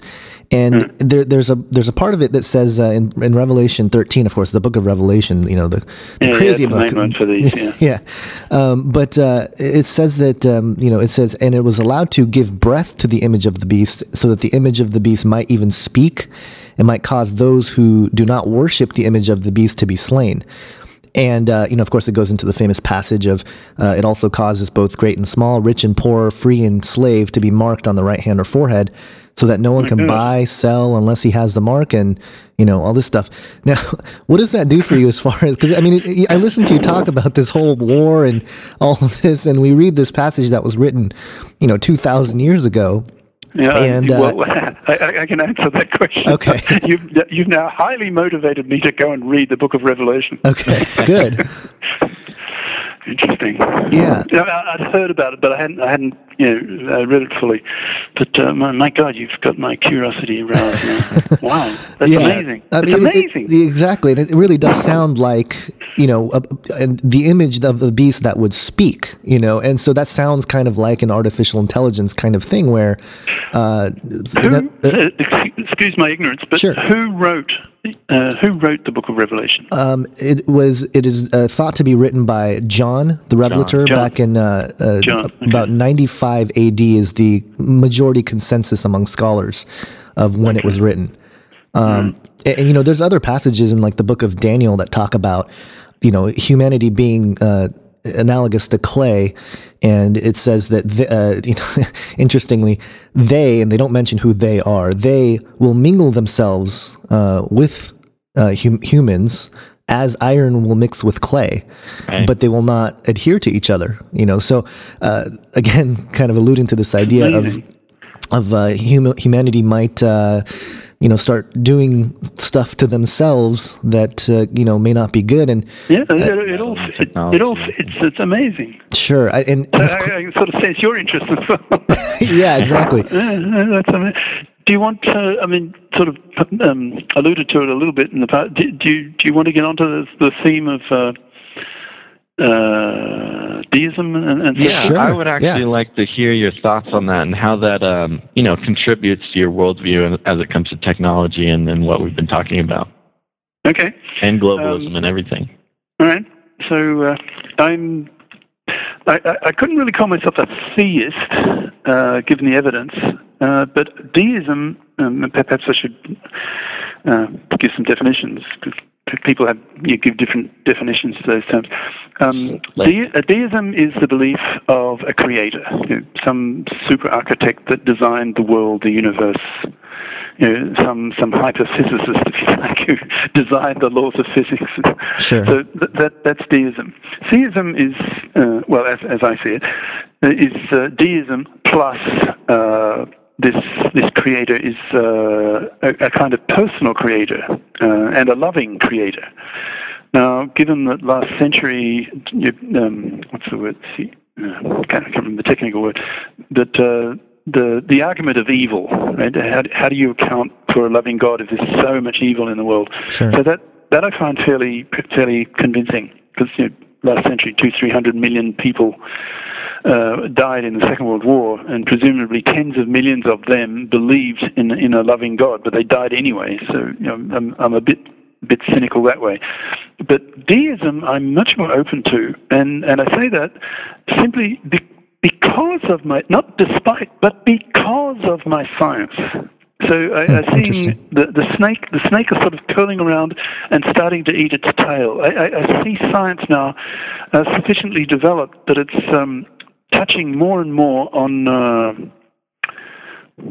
in very common religious type questions. Right. Sure. And I have like three main arguments along those lines that persuade me, at least. I'll just label them first, and perhaps talk a bit about them later, but just give them labels, like in bullet form, 1, 2, 3. So the anthropic principle, you've heard of that? Yes. You know what that's about? Okay. Second one, I didn't really have a label for it.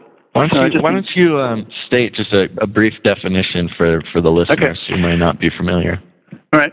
Okay, the anthropic principle, anthropo of mankind. But well, it's debatable, but let's say the two main forms of the anthropic principle, the weak form and the strong form. The strong form is much more interesting than the weak form.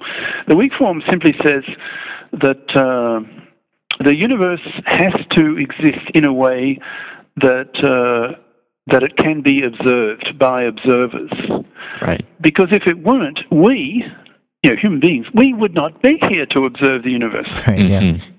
Right? So virtually everyone agrees with that. So it's almost like a truism. That's there's hardly anyone who disagrees with that. Sure. That's the weak form. Now the strong form is much more interesting, and I find it extremely persuasive just because of the numbers are just so fantastic. The strong form says that the values of the constants used in the laws of physics are so fantastically, improbably, finely tuned to allow the existence of matter and life, that the deep suspicion is that the whole thing has been engineered. It's been designed. Right. It's been rigged by, obviously by a designer, by a deity. Right? Now, let me give you some of the numbers because they're just amazing. The values of some, for example, the charge on the electron, the gravitational constant, speed of light, blah, blah, blah. There are lots of things. Some of them you can vary by, 1%, 10%, and it doesn't make a lot of difference. Like to make an analogy, one of the reasons why the AK-47 was so popular is that you could get dirt in it. It was just so incredibly reliable. It would work no matter what you did with it, right? Right. It had such a wide parameter range of operating conditions that it would always work. Well, some parameters in laws of physics are like that. You can change the values over a wide range, and you still get pretty much the same kind of universe that we exist. But at the other extreme, there are some parameters in values of the constants in the laws of physics that have to be accurate to one part in something like, I think the most extreme case I ever saw was it has to be accurate to 1 part in 10 to the power 120. Yeah. Just an astronomical number. That's such a huge number. There's just no way you could get a universe to be that accurate, spot on to that level of accuracy by chance. Sure. If you're tossing die to create a zillion different universes with zillion different parameter values in the laws of physics, the chance is just so fantastically against it that you become deeply suspicious. The whole thing's been designed. Sure. It's sort of like the teleological argument as well. I think it's pretty close. Indeed. Sure. So I call, it doesn't, I just call, oh, sorry, that's the first one. That's the anthropic principle. Okay, the second one. Now, there's no, as far as I know, there's no label for it, so I just had to invent one. So I just call it the mathematical principle. And what I mean by that is it comes out of the question, why on earth is the universe so mathematical? Right. Why is that? Right. Yeah. Where'd that come from? Like, for example, you go back a century or so, there was a Russian chemist, and he was fiddling around with what he knew about all the different elements, like hydrogen and helium and so on. And he had the descriptions of each element on one little card, like a playing card. And he's trying to find patterns in the properties of all these different elements. And after a while, if he ranked them by weight, because you have very light atoms like hydrogen, helium, they're very light, and you have very heavy elements like uranium and so on. That's the heaviest one. So he ranked all the known elements that he knew at the time, I don't know, 50, 60 of them, whatever. And the other ones were... He noticed a pattern, like every eighth one had similar properties, like they were all metals, or they were all gases, or whatever, or they would all conduct electricity. So he created this table that had this periodicity, like every eighth one seemed to belong in the same family. So he created this periodic table. because of the periodicity. Right. Now, jump ahead a century, and you've got so many so-called elementary particles that the same process happens all over again. And this time, it's not Mendeleev, the Russian; it's an American guy called Gell-Mann, Murray Gell-Mann, a particle physicist. And he classifies the elementary particles, but not in terms of their, indirectly, not in terms of their weight or whether they're metals or whatever, but more abstract properties that elementary particles have, like their charge, mass, and spin, and whatnot. And he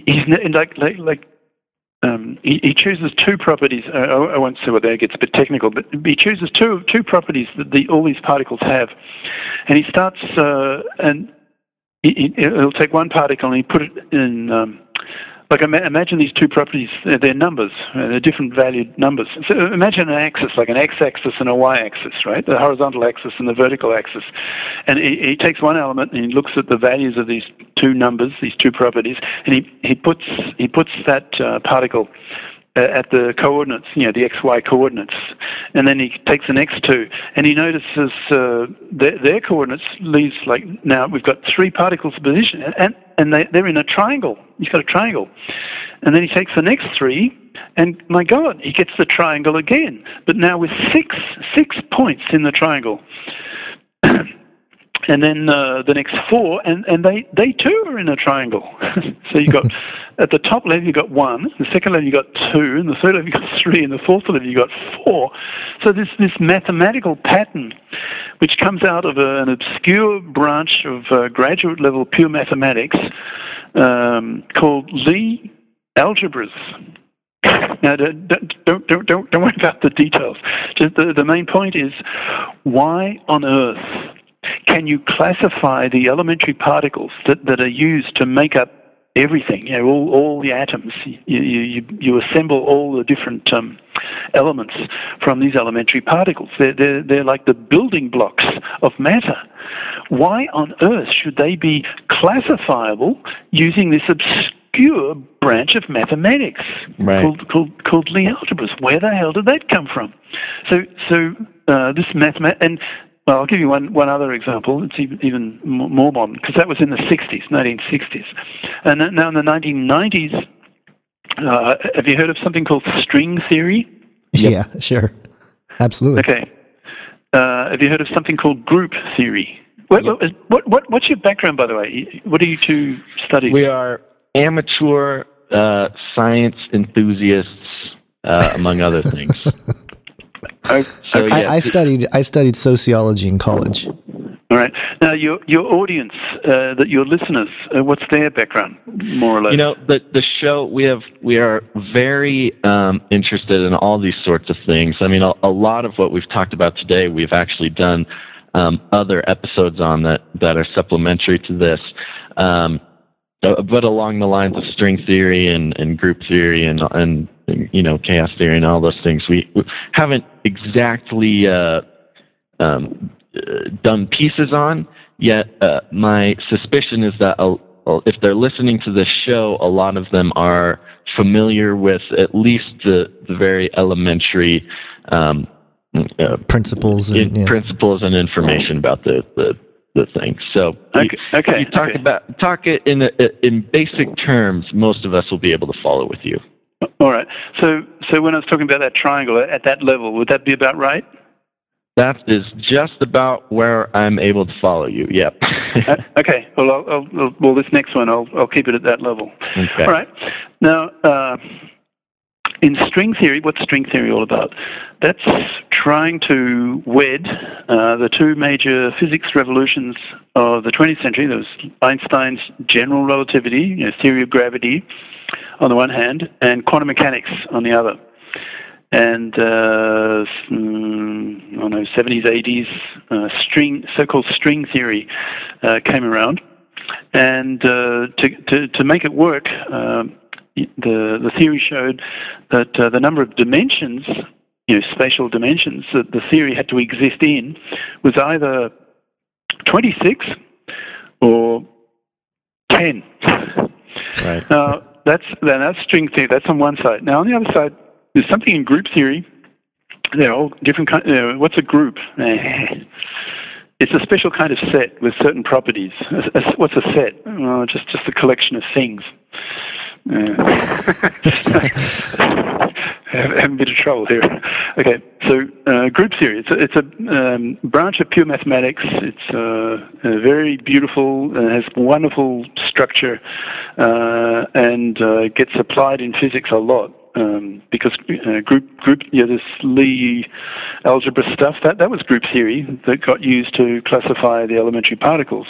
But in the 90s, something even more spectacular happened. Now, there's a type of group called a simple group. Now, it's not simple in the sense it's easy to understand. In fact, it's graduate level.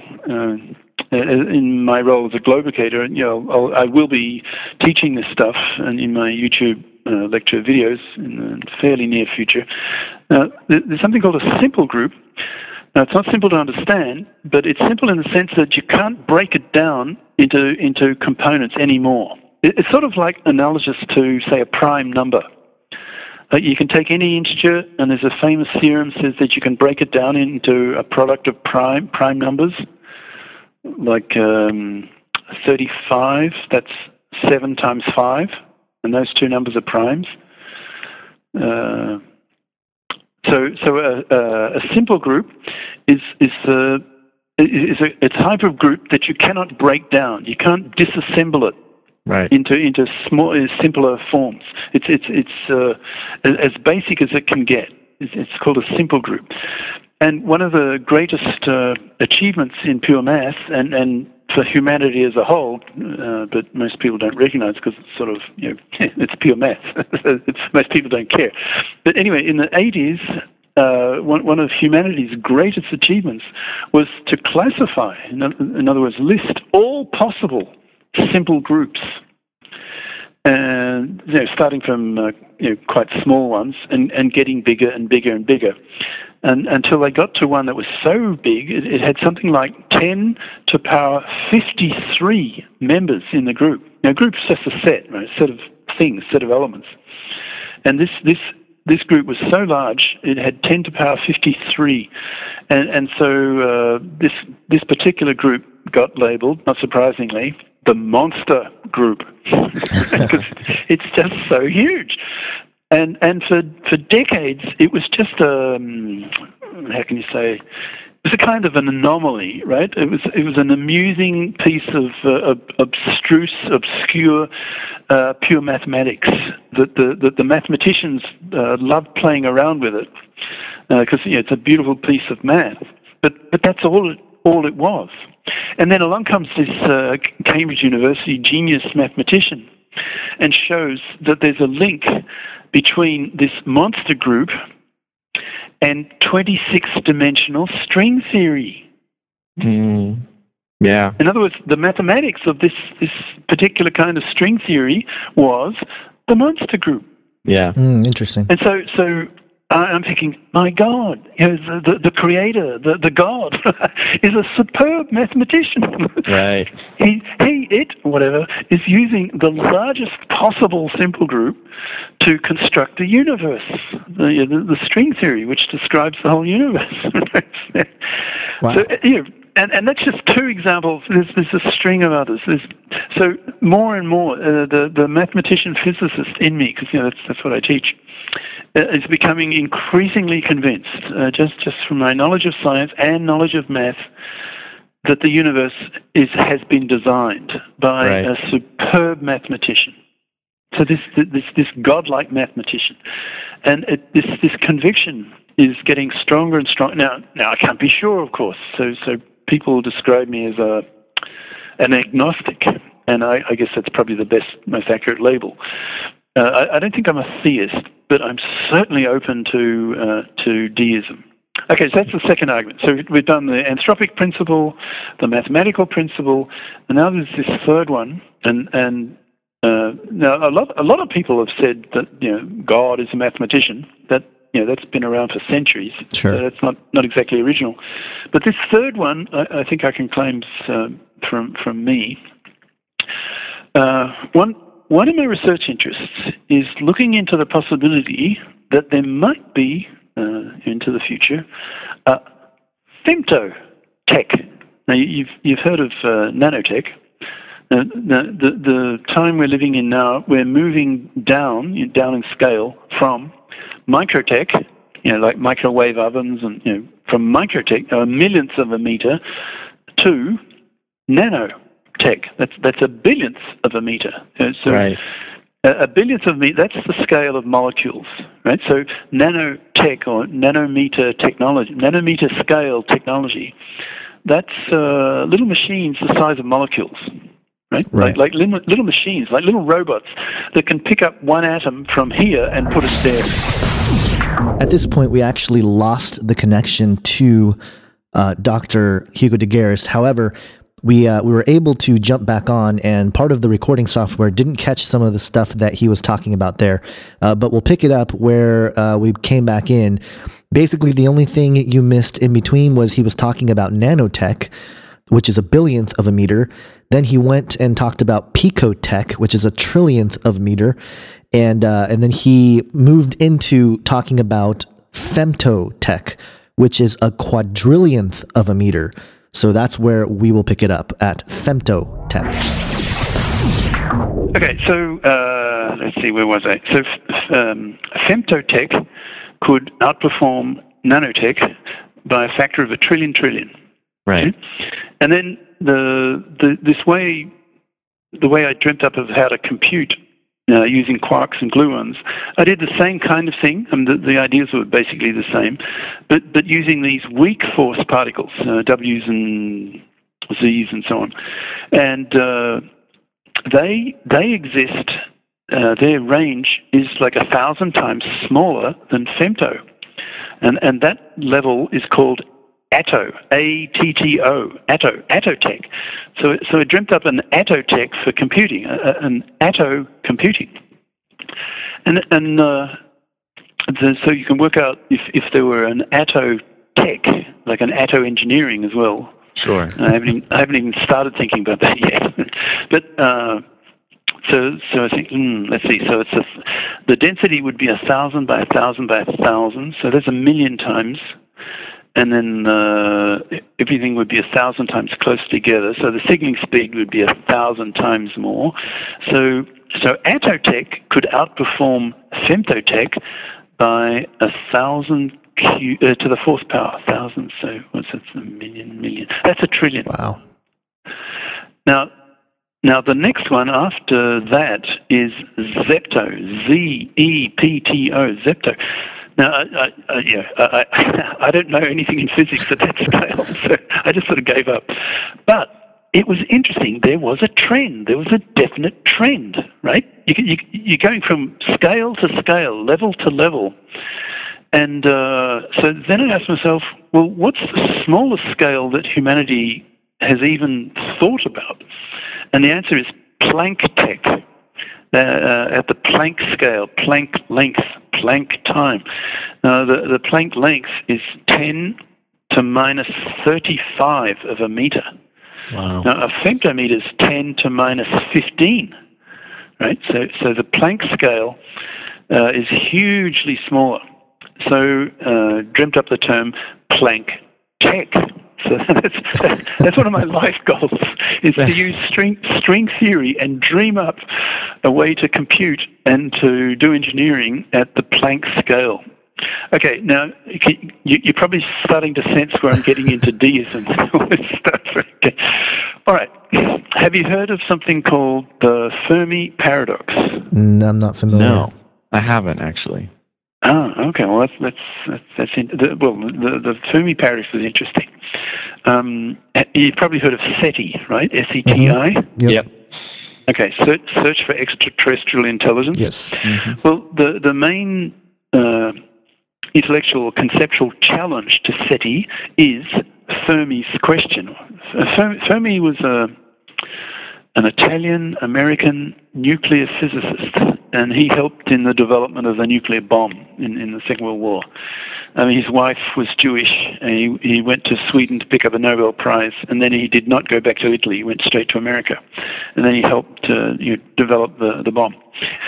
So in the 50s, after the war, he was having a conversation with some of his friends in a research lab somewhere, and the friends were talking about SETI, the whole idea of using 50s. It might be late 40s. It looks like he passed away in 54. So it could be the 50s. Oh, you're Googling. Yeah. Okay, all right. Okay, so early 50s, he's in the lunch cafeteria or something. He's having a bit of a chat with some of his colleagues and friends, and he made a remark that is sort of critical. And he's saying, okay, well, imagine that out in the universe, with there's trillion stars and hundreds of billions of galaxies and so on, and the laws of physics are the same throughout the whole universe, and virtually every star, as we know now, nearly every star has planets. So the probability of there being highly intelligent life forms out there is virtually certain, right? There are probably zillions of these intelligent life forms. Okay, obvious question. Where are they? Why is there not a single shred of evidence of their existence? I do know this argument now. I didn't know it was called Fermi's problem or Fermi's paradox. Yeah, but I have heard the argument. You've heard of it. Okay. Yeah. All right. Now the SETI guys, their main argument is that let's use radio telescopes to try to detect and transmit radio signals to and from other advanced civilizations, that are smart enough. They've been through the whole Darwinian evolutionary process, and they've gone from single cells to multicellular creatures to intelligent creatures with brains and consciousness and language, and then science, and then technology, and so on.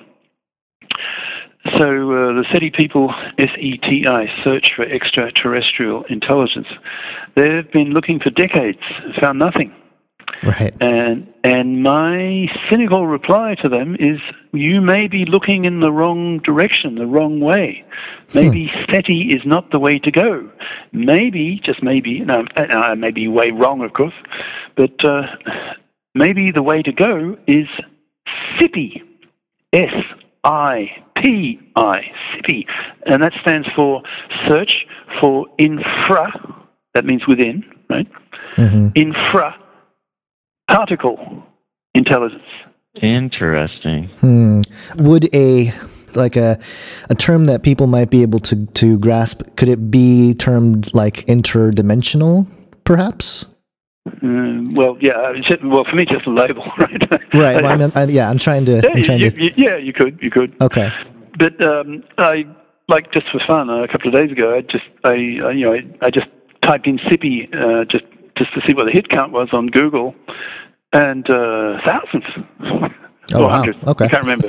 Anyway, hundreds of thousands. I was surprised. There was a hell of a lot more than I thought. So the idea seems to be catching on. Anyway, you can see the argument, right? So it's quite possible that at these tiny scales, as you get smaller, you get faster, right? So I can imagine that if humanity does decide to build these artefacts, then very probably they would be nanotech based, because that's all humanity can do at the moment, right? Nanotech. They'll probably be quantum computers. Do you know what that is, sort of? Yeah. We've touched on it. Yeah. Okay, so the capacities would be just huge, exponentially greater than what classical computers can do. Like today's computers basically can only do one thing at a time, but a quantum computer can do exponentially more at the same time than a classical computer. So I can imagine these artefacts, if humanity decides to build them, would be nanotech-based and quantum computers.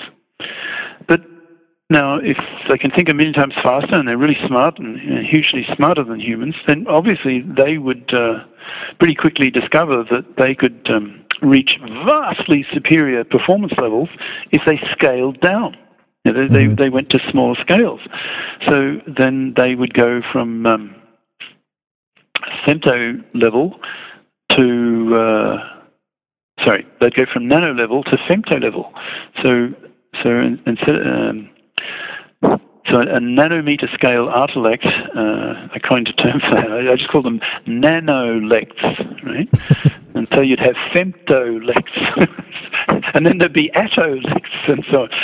So you can imagine that if you think about the big picture, the way the cosmos look at the world, there's a trillion stars out there, and most of them are billions of years older than ours, right? Our sun. And assume that we know the laws of physics are the same throughout the universe. Trillion stars, maybe a tenth of the planets. Water is not steam. It's not so hot; it's a gas. It's not so cold; it's rock solid ice. So life is commonplace throughout the universe. It's like zillions and zillions of planets have life. And a certain fraction of those, of course, would end up being intelligent, and then they would transition from biological to intellectual, right? They'd make this transition into massive artificial intelligence. And then they would probably learn to scale down. They would scale down. And so here's the punchline. The answer to the Fermi paradox, this critical question, where are they, is simply they are everywhere, but they're too tiny to see. Yeah. And they don't bother contacting us because we're just massively too primitive. We're like a zillion times too primitive. It'd be like human beings trying to communicate with a rock, right? I mean, a rock actually communicates, can change its form over millions of years as it decays, but no human's going to bother. So that's my answer to Fermi's paradox, and it connects with deism, because if these hyper creatures that are all over the universe, if they're like at the moment, humanity hasn't a clue what goes on at the bottom of a black hole. It's just beyond human knowledge. The density becomes so great, effectively, with the theories we have now. It's just the density of the matter becomes infinite. Now, when you get infinities in physics, that means you've lost your theory. Your theory no longer works. Right? It's failed. And so the inside of a black hole at the singularity. And in fact, that's where the word singularity with artificial intelligence came from. It was by analogy with physics. Right. So inside of the center of a black hole is a singularity, meaning it means that the density there is infinite. It's just so great. So we need new physics to describe what's going on there. Right. So there may be a link. Maybe who knows where these godlike hyper creatures, these zeptolects and attolects and planklects, what are they doing? Where are they? What sort of things are they doing with themselves? So it seems to me, looking at the future potential of what these artilects could do with their science is just godlike, right? Just veritably godlike. So any Terran who comes along and says, "No, there's no way you're going to do this," then I can imagine the cosmos reacting with passion. Passion. Say, you're not going to stop this. This is the destiny of the human species. This is where humanity has to go. This is the next rung up the ladder of evolution. And they get really passionate about it. And orators and philosophers will get out there and harangue the crowds, stir people. This is the way we have to go. And then the Terrans getting out their machine guns and saying, "You exterminable monsters, you're prepared to kill off the human species. That means my family and me." Right. It's just going to be so passionate that frankly, I'm 67. I'm hoping, because my father's old, he's 94, and nothing wrong with him. So I think I've got his longevity genes. So I'm hoping to get into the 90s So that will be long enough, I'm calculating, that will be long enough for me to see the debate. I'll definitely live and see this debate raging. In fact, I see it coming. Late teens, it'll be this decade, at least amongst the educated level of people. Right. I see it going mainstream in the 20s and raging in the 30s. Now, I'll probably still be alive, but unless there's some radical changes in longevity technology that'll live longer, they'll get all my cells cleaned out or whatever. But assuming that's a really tough problem that doesn't. If I take a rather what's his name? The British guy with the long beard. What's he? Oh yeah, I don't remember his name off the top of my head, but I know who you're talking about. I should know. I just tip of the tongue. Anyway, so assuming that his big dream of making humanity immortal. Oh, Aubrey de Grey? Yeah, Aubrey, yeah, right. Yeah, I know him. So assuming that that task is harder than we thought and takes a few more decades longer than we thought, so that means I'll probably die in my 90s. So I've got, 25 years, maybe 30 years more. That will probably be long enough for me to see the debate, but I will not see the Artilect war. Now, do you know the name Ben Goertzel? He's one of the Humanity Plus guys. Do you know the name? The name kind of sounds familiar, but I'm not familiar with his writings or anything. Well, he was president. I think he's now vice president of Humanity Plus. So he's coming out. He and his father, in fact, are coming out with a book of essays, and the theme of all the essays in the book is like the lead up to the Artilect or the Singularity. Use American term. By the way, is there a difference? Americans use, as I see it, the term singularity at least in two ways. One is the historical era in which technology advances so fast that ordinary humans can't keep up. Right? So it's a label of a historical era. Mm-hmm. And the second meaning is just the machine, the artificial intelligence machine. Right. Whereas I don't talk much about the historical era and give it a label. I just concentrate on the machine itself. Right. And instead of using the term singularity, I just use the term Artilect. So if you hear the term Artilect, it's specifically about a machine. It's talking about an ultra-intelligent machine. And so if I talk about the historical era, then, well, maybe I'd use the term singularity. Sure, yeah. I think Ray Kurzweil, who you've debated, uses both as well as far as the singularity or the technological singularity as a more specific way to, I think, more relatable to the Artilect. Okay. So I see the Artilects coming into being. The critical breakthrough is going to have, in my view, Ben Goertzel is a good friend of mine. He would disagree because he's taking the engineering approach to building what's his term? AGI, artificial general intelligence. Mm-hmm. Like AI, artificial intelligence today, it's really a bunch of narrow focused techniques like Google and AI routing of cell phone calls and optimization and signature checking on checks, stuff like that. There's a whole bunch of very narrow focused techniques, but AGI would be general intelligence. So it would be putting general intelligence into machines. So this machine could solve a broad range of different problems. It wouldn't be very narrow and specific, like driving a car automatically. Having a computer control the driving of a car. That's a very specific application. Whereas AGI is very general. Now, sure. So he's a good friend of mine, Ben Goertzel. His approach to doing that, to creating AGI, is engineering. He just does whatever he likes. He has this big book, Building Better Minds, or maybe he changed the title recently.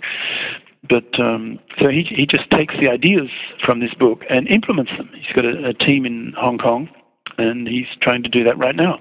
Now, that's one broad approach that I label simply the engineering approach. Now, there's another approach, and that's Kurzweil and I and others agree on. On the technological side, I tend to be very much in agreement with Ray Kurzweil, but on the political side, not at all. Sort of polar opposites. He's a real optimist, and I'm intellectual, the opposite extreme. Anyway, so they're the two broad approaches, and the second approach is copy the brain. Just learn as much as you can about how the brain, our biological brain, works. What is memory? How's a decision made? What's the architecture of the brain? What's the microcircuitry of the human brain? All this stuff. So as these neuroscience principles become discovered, just put them into the machines. So you can imagine increasingly a kind of wedding between neuroscience, neurophysiology, neuroscience, and on the other hand, neuroengineering. So in time, with all the massive electronics capacity that, with Moore's law keeps increasing all the time, pretty soon, just a few years, the neuroscience guys will be testing their theories on how the brain works using machines. They will be able to use programmable machines to you can program the wiring up of the circuitry and test their hypotheses using machines. That will be well advanced by the end of this decade because it's already well on the way. Right. So we'll have these fabulous machines. Sure. We're kind of running out of time here, so we want to wrap it up real quickly. But just one last question for you, and we can be brief about it. But should you? And you were talking about, you wanted to live into your 90s and see this, some of this debating and some of your theories unfold. If you had the opportunity to take, you were talking about a grain of sand earlier, that can, give you infinite life and all this kind of stuff. Would you take that grain of sand? I wouldn't be the first, but I'd probably be the millionth. So you would need more proof. Actually, I haven't committed myself, right? I didn't say whether personally I'm Terran or Cosmist or Cyborgist. Yeah. I might be Cyborgist, but I wouldn't be the first. I'm definitely Cosmist. I think it would be a cosmic tragedy if humanity chooses to freeze evolution at a current puny level. As human beings, we're just nothing. We were just snuffed out in a mere 80 years. Sure. It's just nothing in a universe that's billions of years old. So at a very deep level, definitely Cosmist. Sure. And possibly Cyborgist. Because, if you're a Cyborgist, you're effectively a Cosmist anyway. Sure. Because the two are virtually the same. I do want to tell you that it's interesting from our perspective, again, as Christians, because we do believe in sort of a same ends, if you will. It's just how to get there. And, we believe in a supernatural God that, with faith in Jesus, that there is eternal life. And even the Bible even actually interestingly talks about we will be given these immortal bodies. The mortal has to put on immortality and things like that. So it's interesting that there is a overlap as far as the ultimate goal here and the ultimate understanding of. Yeah, I see science, closing the loop and getting back to traditional theological questions in religion. Like, for example, personally, I'm reading Aquinas. Interesting. Because some of the deep questions he talks about are now being approached by particle physics and astrophysics, and so and a lot of former atheists are really coming around now. They're much more, deism at least. I mean, I know from reading a bit of history, I know that. That's what I read. Most of the founding fathers of the U.S., they were deists. Yeah, they were. Yeah, they're strongly influenced by French Enlightenment and the Renaissance and everything. So, they're probably a bit like me, a bit cynical on the theistic side, the loving God. Right. But most of them I read were deists. So, and that attitude now is I see a real renaissance, a rebirth amongst the former atheist physicists and so on, like the creative creationists. I think they're harping on the wrong horse. They're betting on the wrong horse, trying to discredit Darwinism. I think that's probably not the way to go. I'm very faith's too strong. I'm very open to intelligent design as a deist, but not using biology, but by using physics, using particle physics and astrophysics. Mm-hmm. Right. The anthropic principle and the mathematical principle, and let me finish the third one. I didn't quite finish. So I'll tie that up quickly. These hyper civilizations out there that are billions of years older than we are, and they're tiny. They're really tiny and hugely performant. They're so vastly superior to us that just maybe for them to design and create a universe, maybe chicken feed, maybe nothing to them. So if these artilects of the future, and not too distant future, if they're capable of designing and building universes, then who's to say that our universe is the product of some other hyper artilect of the past? Right. It's a possibility. So if artilects can build universes and hence become, and by definition, become gods, well, then the whole notion of a deity, a universe creator, becomes so much more plausible. In fact, personally, I'd like to see scientists look into the possibility of SCIPI, that instead of the laws of nature just being given, we could have a real paradigm shift and start seeing the laws of nature as engineered. Right. Now, when you start thinking in those terms, religious questions and science questions, they sort of merge. So I can imagine if somehow, and it's a big if, but if somehow science could get its hooks into, if it could scientifically show the existence of hyper intelligent creatures that actually designed the universe. Now, there's all kinds of metaphysics here, of course. It's difficult stuff. Sure. But imagine somehow it could be done that science could get its hooks, its methods into the showing the existence of these universe-creating hyper creatures. That would be wonderful for science. That would explode science. Its horizons would open up, in vastly greater scale. So, that's sort of maybe a good point to stop. But that's sort of where I am at the moment. I'm just more and more open to deism, based on the possibilities of future technologies and future physics. Very cool. So I see the high priests, if you like, of the 21st century are mathematical physicists. Well, Dr. Hugo de Garis, thank you so much for coming on the show. This has definitely been a mind-blowing, mind-melting, just a very interesting talk with you today, and I'm so glad that we overcame our technical challenges to make this happen. Now, where can we find your work or your videos or things like that? Okay. Well, everyone nowadays has a website, I guess. So my website URL is, the usual http://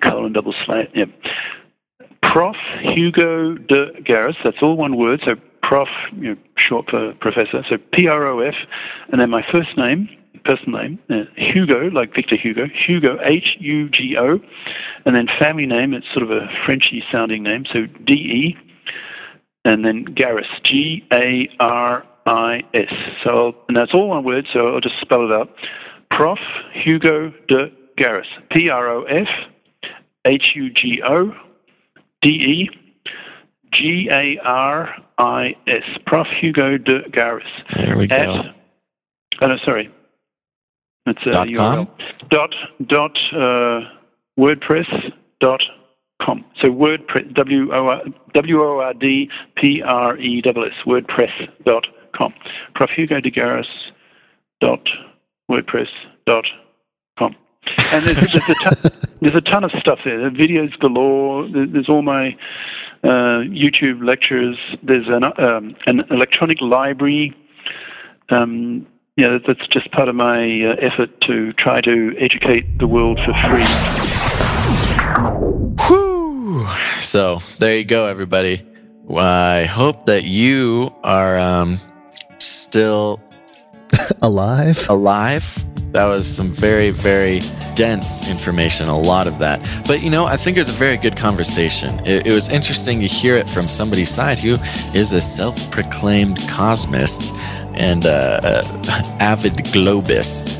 But I love the fact that he was open-minded enough to consider different possibilities, and that's a good indicator that, it's not this black and white sort of, right, battle between ideas. There are people out there willing to explore some things. So right. And I love how he points out in so many words that science now is really pointing towards the strong possibility of a creator. Yeah, well, one step in that direction. So that's cool. I think that's interesting thing from someone in science, deeply in the sciences. Science. Yeah, so make sure to go check out more of his stuff. I'm sure there's lots of good scientific learnings for you to accomplish on his website. I did think it was interesting how sort of the only stereotype that he would give of the Terrans is like militant, like conservative extremists. Conservative evangelical Christians with guns. Well, he didn't exactly say that, but yes, it was very much a militant faction being the human beings, which I could see in sort of in a narrative sense. Like if you're trying to think up the story of what's going to happen, that's a pretty go-to archetype to have. Sure. I think there's going to be a lot of people that are in between, sort of, they don't necessarily, they might be victims to the conversation, but... Yeah, and I could see, peaceful Terrans going off into the forest and living the human life, or something like that. Right, sort of a neo version of the Amish. Sure, yes. Where the technology that they shun is not so much automobiles or televisions, but grains of sand that boost your intelligence by just octillions. Yeah, exactly. So, all right, everybody. Well, before we go, make sure to go to iTunes and leave us an awesome review, or not, if you don't want to. But either way. But you can find us on iTunes. Most of you are listening to us from there. You can also give us thumbs up on Stitcher. You can go to Facebook, leave a message, say what's up, maybe a little comment on something, say hi, like our Facebook page. That's a big thing nowadays with the youngsters. What else we got? We got a Twitter. We got a Twitter that doesn't get used very often. Well, you can just... I don't know. Go do that. Yeah. All sorts of stuff. We're all over the place. So just make sure to connect with us, say hi, and let everybody else know what's going on. So, just to mention it again, there is a support tab on the website. And if you find that Canary Cry Radio at all adds any value to your life or your worldview or your faith or your scientific prowess, you can go ahead and, just show your support in that way, because we do appreciate it, and we are more and more, as our personal economy drops, needing to use that support for the website and also to keep roofs over the heads of little Gons and I. All right. So I think that's about it, eh? Yep, sounds good. Okay. Just a quick shout out to all of our international listeners. What's up, everybody? Also, America, you're cool too. Still, don't worry. Okay. Not Make sure according- to. Well, yeah, I know. Let's Let's just bask in the glory while we can. Let's leave that sleeping dragon live for a little longer. All right, everybody. Thanks for tuning in. Make sure to catch the next episode of Canary Cry Radio. And until then, think outside the cage.